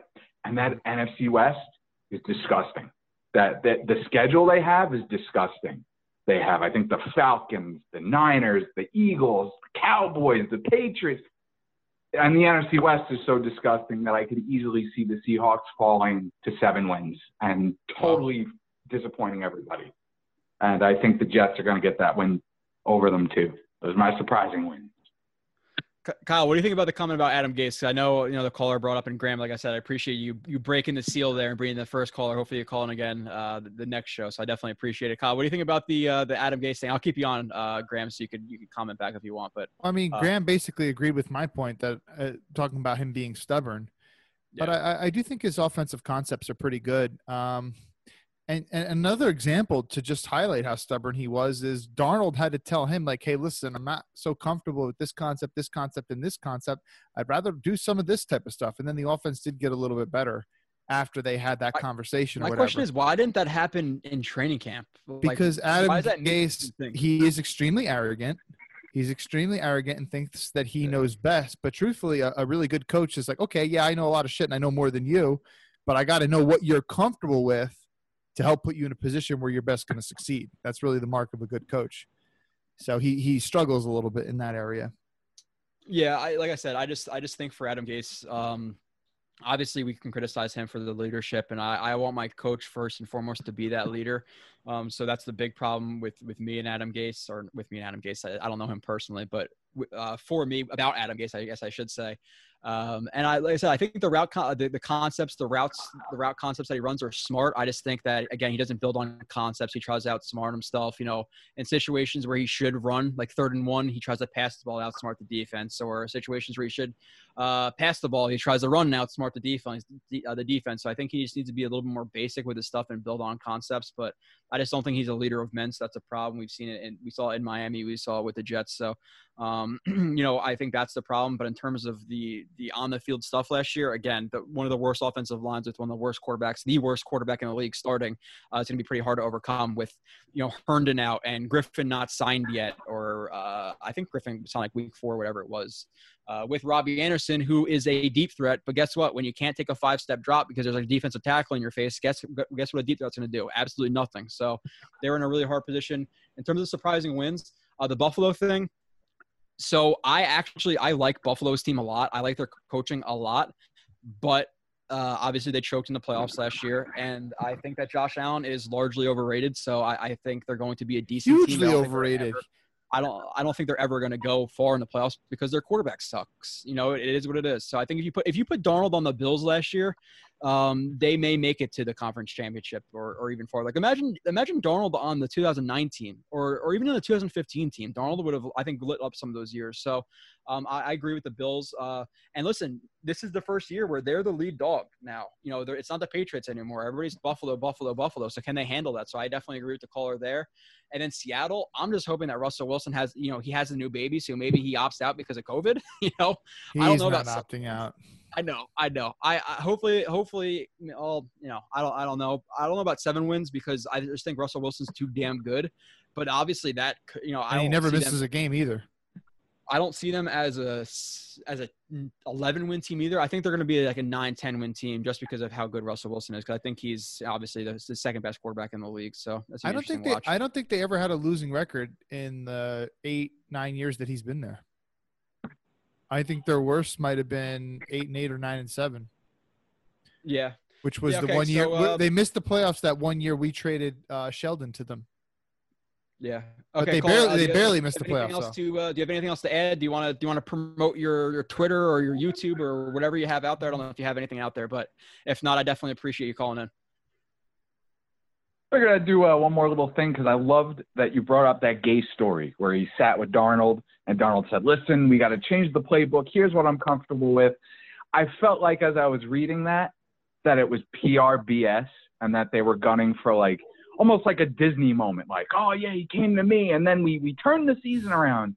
And, to your point, coach has got to figure that shit out in training camp. What the hell is going on? So hopefully this year Gase has learned a little bit of a lesson. And hopefully they start with this massive mountain of an offensive line. I think they're the 3rd biggest line in the league. Maybe with Wesco at fullback, you just start hammering teams, which nobody really does anymore with a fullback. But, hey, the Patriots did it with Klecko a couple of years ago.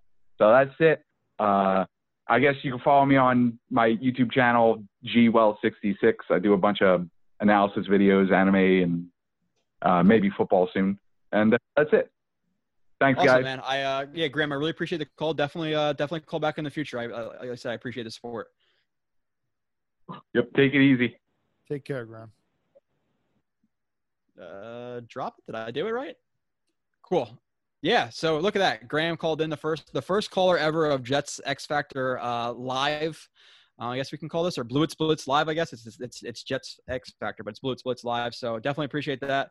I don't know. Let's see. I don't think anybody else has called in, but hey, I'm fine with 80 plus viewers and a call. And like I said, we'll keep building this. So I really appreciate everybody who's supporting the channel right now. We're going to continue to do this in the future. By the way, if I could say something about the Bills, I really like John Brown. The receiver, John Brown, he's good. Yeah. And he's underrated. He doesn't get enough credit around the league. And they added Diggs. That's the thing. Like the difference between that team and Darnold is they have Brown. They have I would take Crowder over Beasley, but they still have Beasley. They have a legit number one. The Jets don't have that. They have a good offensive line, and I think they have. I think the Jets have decent coaching too. But I think McDermott's a better leader of men and things like that. I think he's a better overseer of the whole team. And leads that team better than Gase does. So they're a good team. They're a well-coached team. They're a simple defense, but they're really strict in the rules of their defense, and they don't blow assignments very frequently. So you have to – they bend, but they don't break type of team. So they're really disciplined.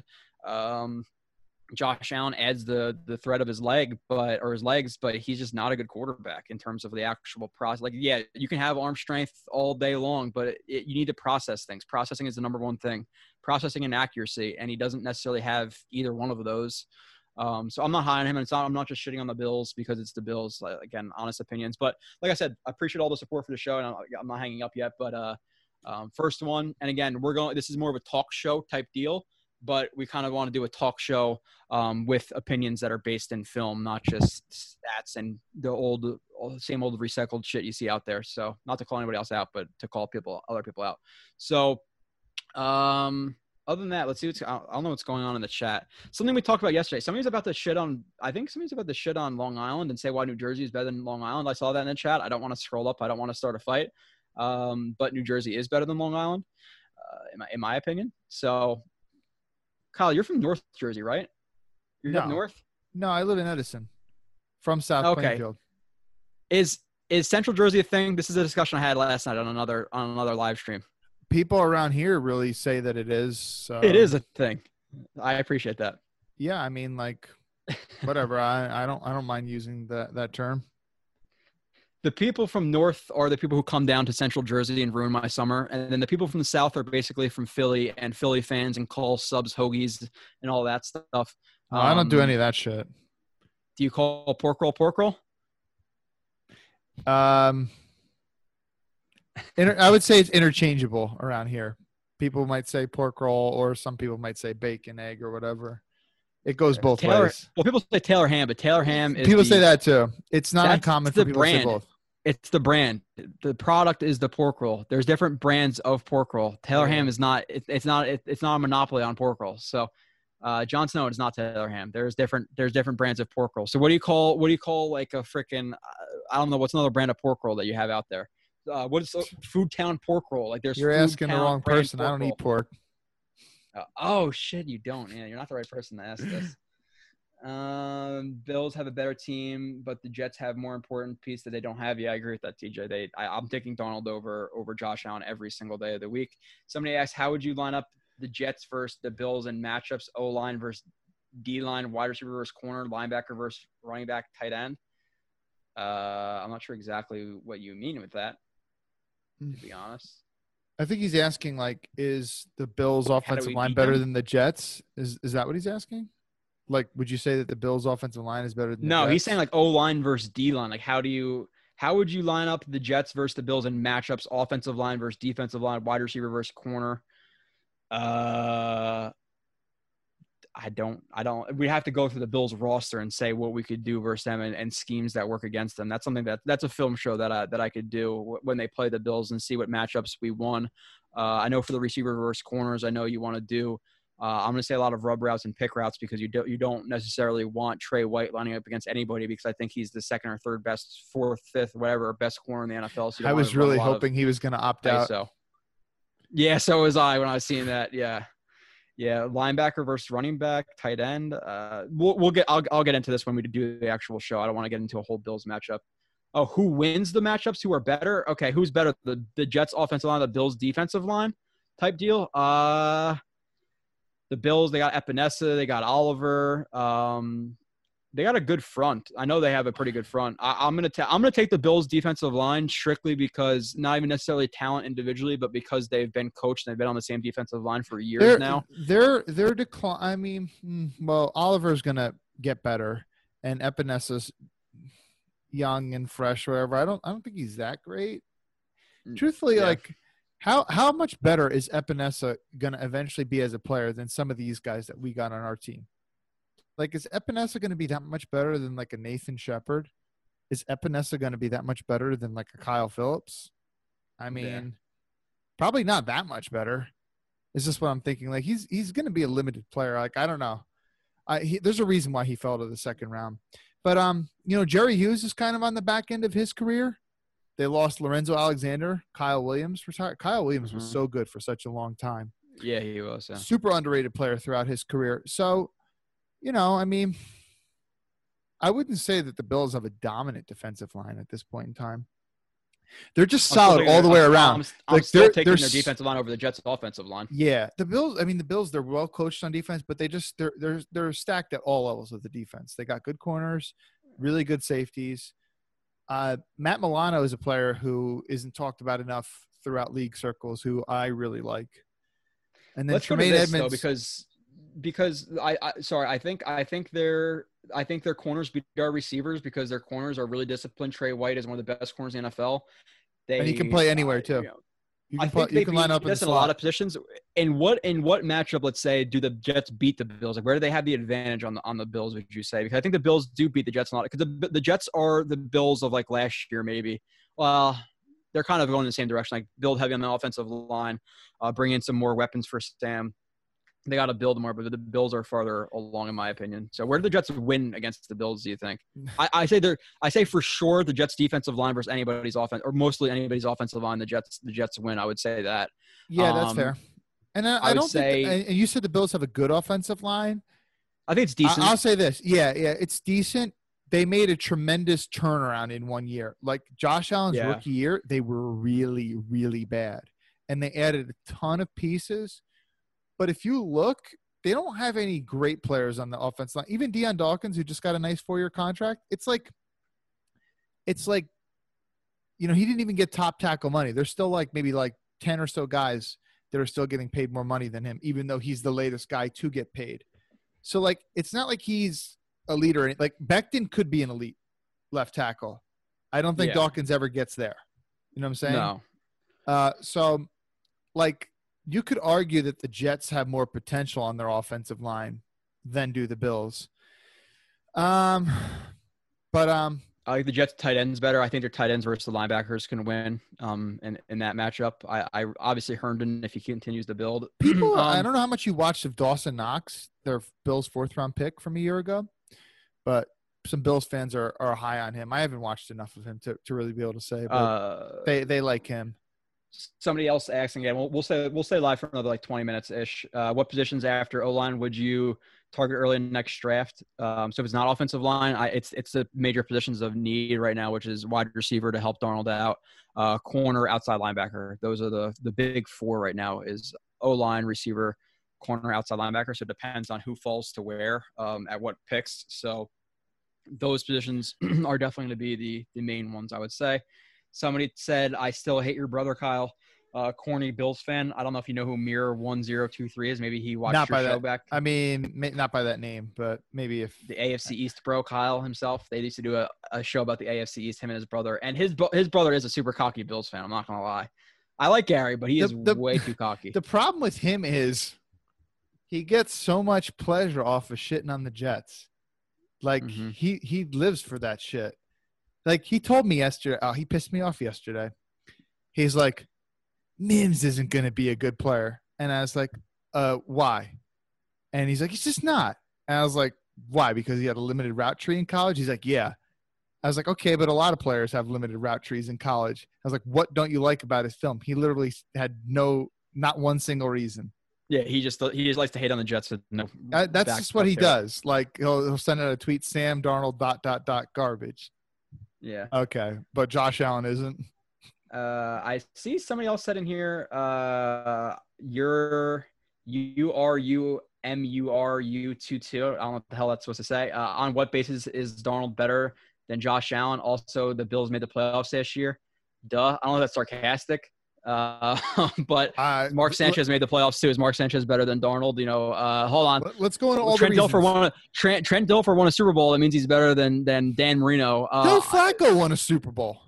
Joe Flacco won a Super Bowl. Darnold's better at being a quarterback. That's what I'll say. Everything. Processor. I think he has more accuracy. Josh Allen runs around and he definitely has more accuracy. He all right. Listen, he throws it more anticipation than he. 100%. Like you said, he's a better process. And let's because maybe all your viewers don't understand the difference. Processing is how quick someone's reading the defense, how quickly they're reading the cornerback's leverage and the safety's leverage and things like that.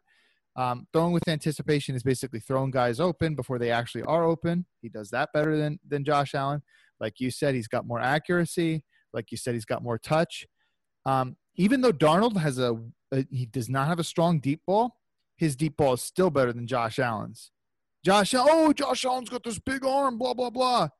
The dude is one of the worst, if not the worst deep ball thrower in the whole league. So you tell me, what's the benefit of having such a strong arm and you're not even that accurate? Darnold is better in the pocket. And when I say better in the pocket, meaning he's better at sliding in the pocket and avoiding pressure. And he's better at throwing when somebody's actually in his face. I mean, one of the things that Dan Orlovsky loves to talk about is that Darnold can make some sick throws with shitty feet. And then let me give you some examples. One of my favorite Darnold plays from last year is the Giants game when the Jets are on the 1-yard line. Remember? He's got a Giants defender wrapped around his leg.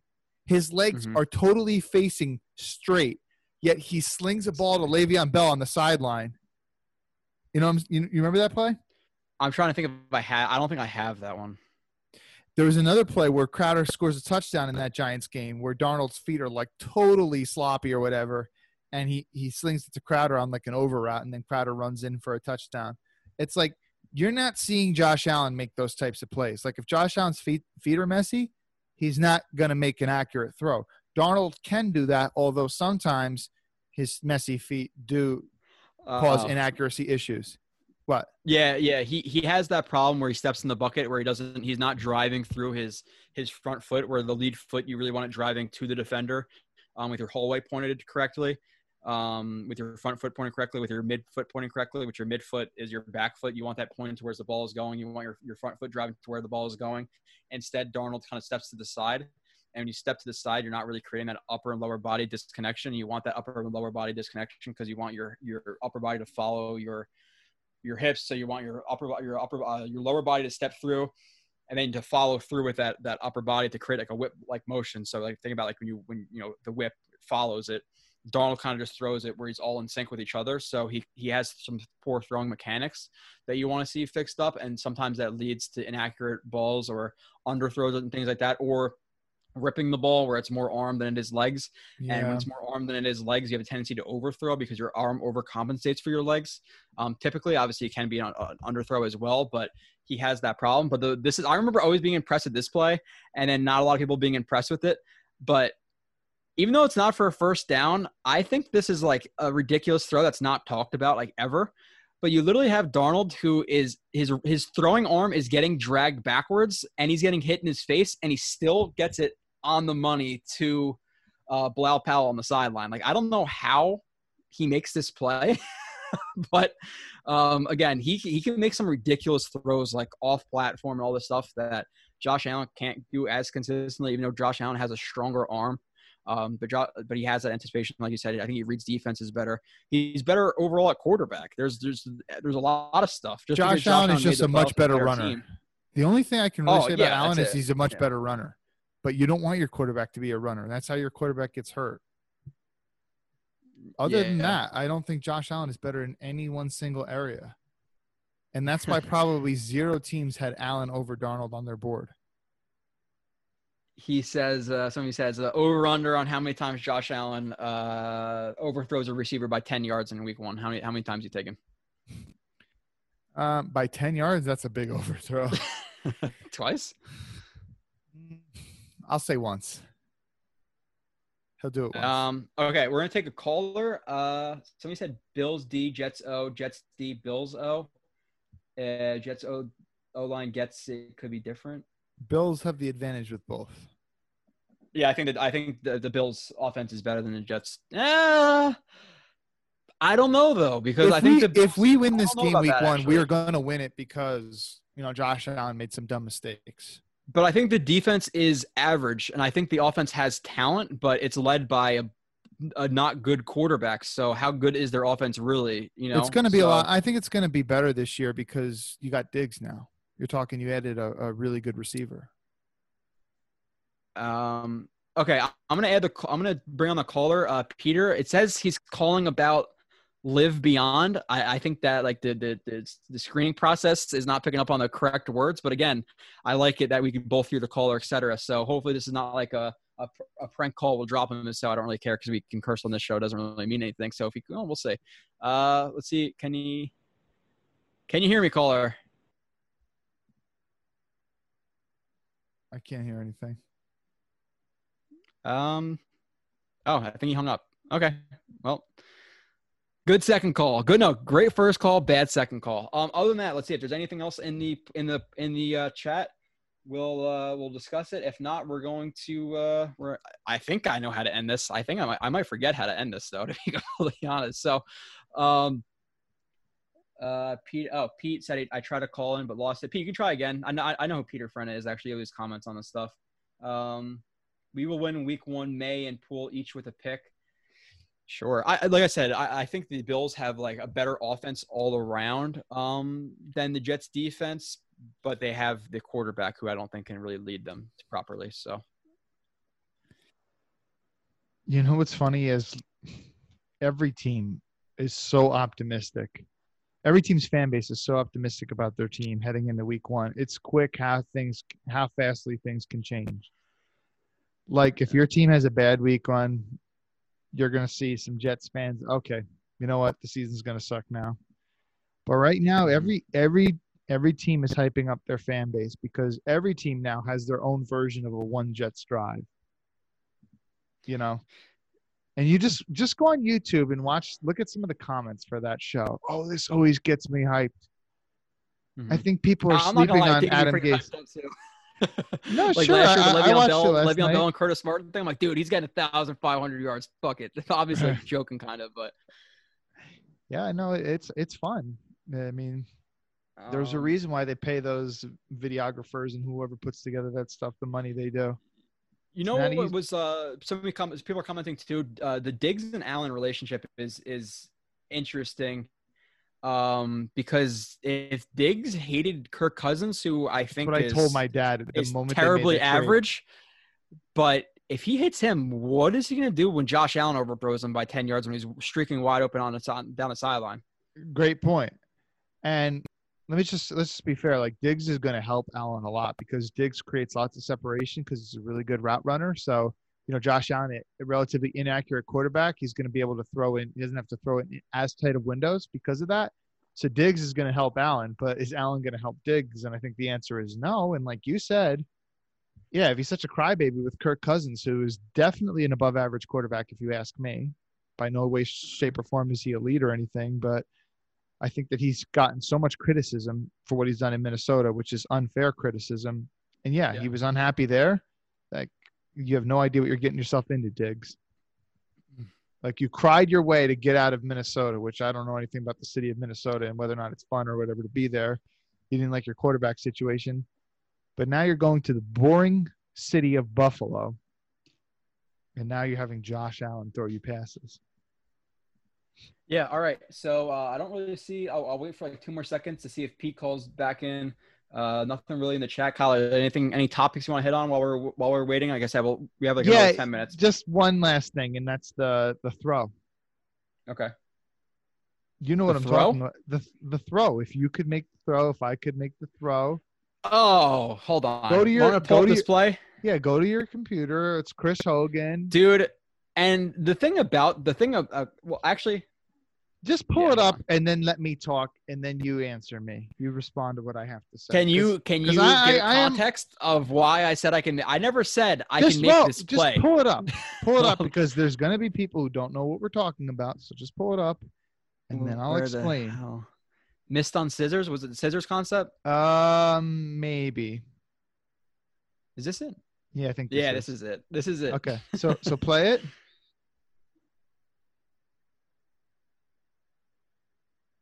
Okay. Okay. All right.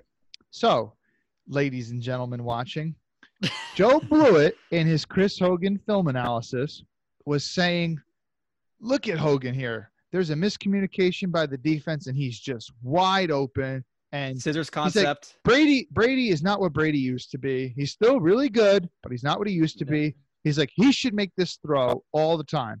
And he's like, I can make this throw 7 out of 10 times. This is what Joe said.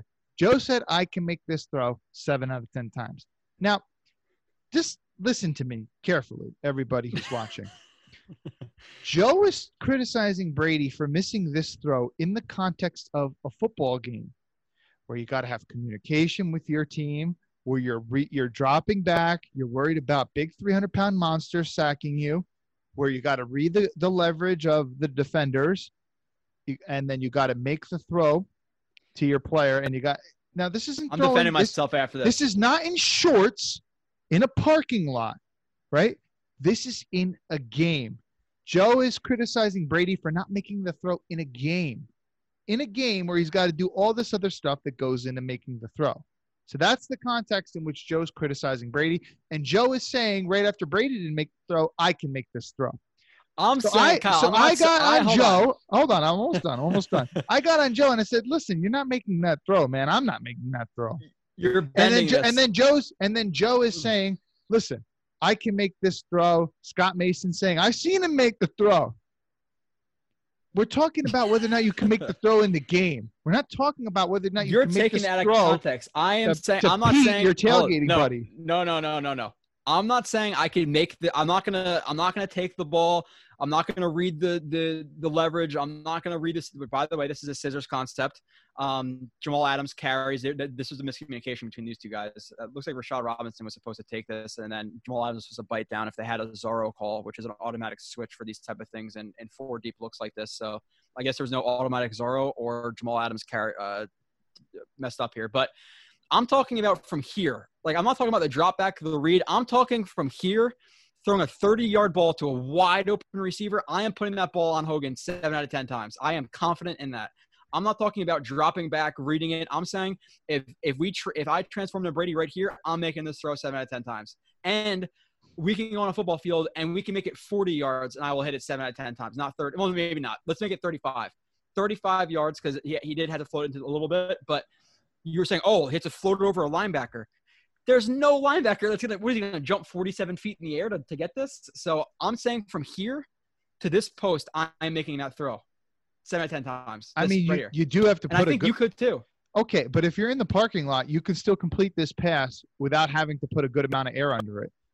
Yeah, sure. The linebacker is really not in a good position to deflect this or intercept or whatever. You're not going to whip a ball 30 yards and have it on a line driver and hit this guy in the face. It's going to have automatic. If you see some of these guys throw in the parking lot, they throw like that. Okay, well, I'm not, my IQ is above 4. I don't whip a ball like that. Like, you gotta have a lollipop to it. But it's 15 yards over his head to throw. So it's not like if he was staying at like the 5 or the goal line, then yeah, I get that. But these linebackers to me are not even in the equation. If you throw any type of decent ball to get it there, it's not like it's a bullet where it's shooting out at 78 miles or freaking 7,800 miles per hour. Listen, your point about the linebackers is totally fair, but you got to factor in all the other stuff. And all I'm saying, the defender here and the defender there. No, the fact that before it even got to that, like, did Brady know pre-snap that Hogan was going to run this wide open? Because I guarantee I said this throw. I didn't say this play. Okay, but see, the problem is you're changing the goalpost. You are moving the goalpost. You said you can make the throw, but there's other things that go into making the throw. I'm just saying, just the throw, just the mechanics of this. I'm confident. We have 60 people in here. Again, I appreciate everybody. We had almost 100, so I definitely appreciate. I'm curious to see what the people said about this. I appreciate the people who are in here. So I'm not even saying for them to ask if I can, because they don't know who I am. They've never seen me in person. They don't know who I am. But I'm confident that out of the 64 people in here, 32 of them would say they can make this throw at least half the time. Maybe some of them are a little bit overzealous. But if you play any type of sports, if you're athletic or even decently athletic, I think you can hit a 30-yard post. What do you think? Listen, I see Jets X Factor in there. What do you think, Sabo? Do you think you can hit this throw 7 out of 10 times? I'm confident you could. You played college football. Look how bad he overthrows him. Come on. Oh, no, it's a bad throw by Brady. I'm not defending him at all there. He definitely should have made this throw. There's no question about it. But you aren't Brady, and you're not throwing in parking lot. And wow. The only reason I criticized you is just to act like if the way you made it sound and the way I gave you pushback is like you made it sound like, okay, if I was on the field in this exact context that Brady's in, I can hit this throw. That's the way you made it sound. So all now right, just to say, oh, I can throw the ball. I know you can throw the ball 30-something yards and complete a post. I know you can. That's all I'm saying. I never said that you couldn't do that, but to act like you can put on the Patriots uniform against the Jets defense. I'm not saying I'm taking a drop and making this throw. I'm just saying just the strict throw. I'm not saying make the play, read the defense. So this is so far we're getting. I'm just saying you're just moving the goalpost a little bit. You're changing up your argument a little bit. I'm just saying the throw. I didn't say the play. If you listened with your ears, I said the throw. Jets X Factor said, hell no, safety. I'm disappointed that Sabo doesn't think he can make this throw. I guess he never played quarterback. You didn't play quarterback. I put a little bit of like quarterback in high school and stuff, but I transferred to running back. I'm not let's see. But see, is Robbie thinking about it in the way I'm thinking about or in the way that you're thinking about? So we have a disagreement in the philosophy of this kind of, not just, I'm not saying the play. I'm just saying the throw. John Snow said, I definitely made that throw and I was a D lineman in high school. Pete said he tried to call in again and lost it. Okay, Pete, maybe next time, maybe you have bad connection or whatever. Joe Corsello says, don't need to know you, and I know you could do it. Might get picked off, though. By who? Savo could do it. No arm. Okay, yeah, so I guess that's it. Kyle, any last topics you want to discuss or anything to say? No. No. It was fun. Okay. It was fun. Yeah, let's see. I don't think there's – I'm going to double check. Yeah. So next time, definitely try to get more callers. Again, people don't really know us. I'm assuming there's definitely a couple people in here who I've never seen before comment on the YouTube videos. Again, if you want to go back and watch it, so if this is your first time watching the channel, I haven't seen John Snow before. Pete Frenna said, Joe, I think you can get it to him 7 out of 10 times. In the parking lot or in the game? I don't know. I'm just saying the throw. But regardless, definitely appreciate people come on. Again, there's a lot of people I haven't seen before. So continue to tune into this. I don't know exactly what day it's going to be every month. I don't know if it's going to be like the first Wednesday of every month or whatever it's going to be. Just stay tuned. Subscribe, follow me on Twitter. I'll obviously promote it. So I'm happy with the turnout, 80 plus people. So I'm definitely planning on doing it at least once a month for now.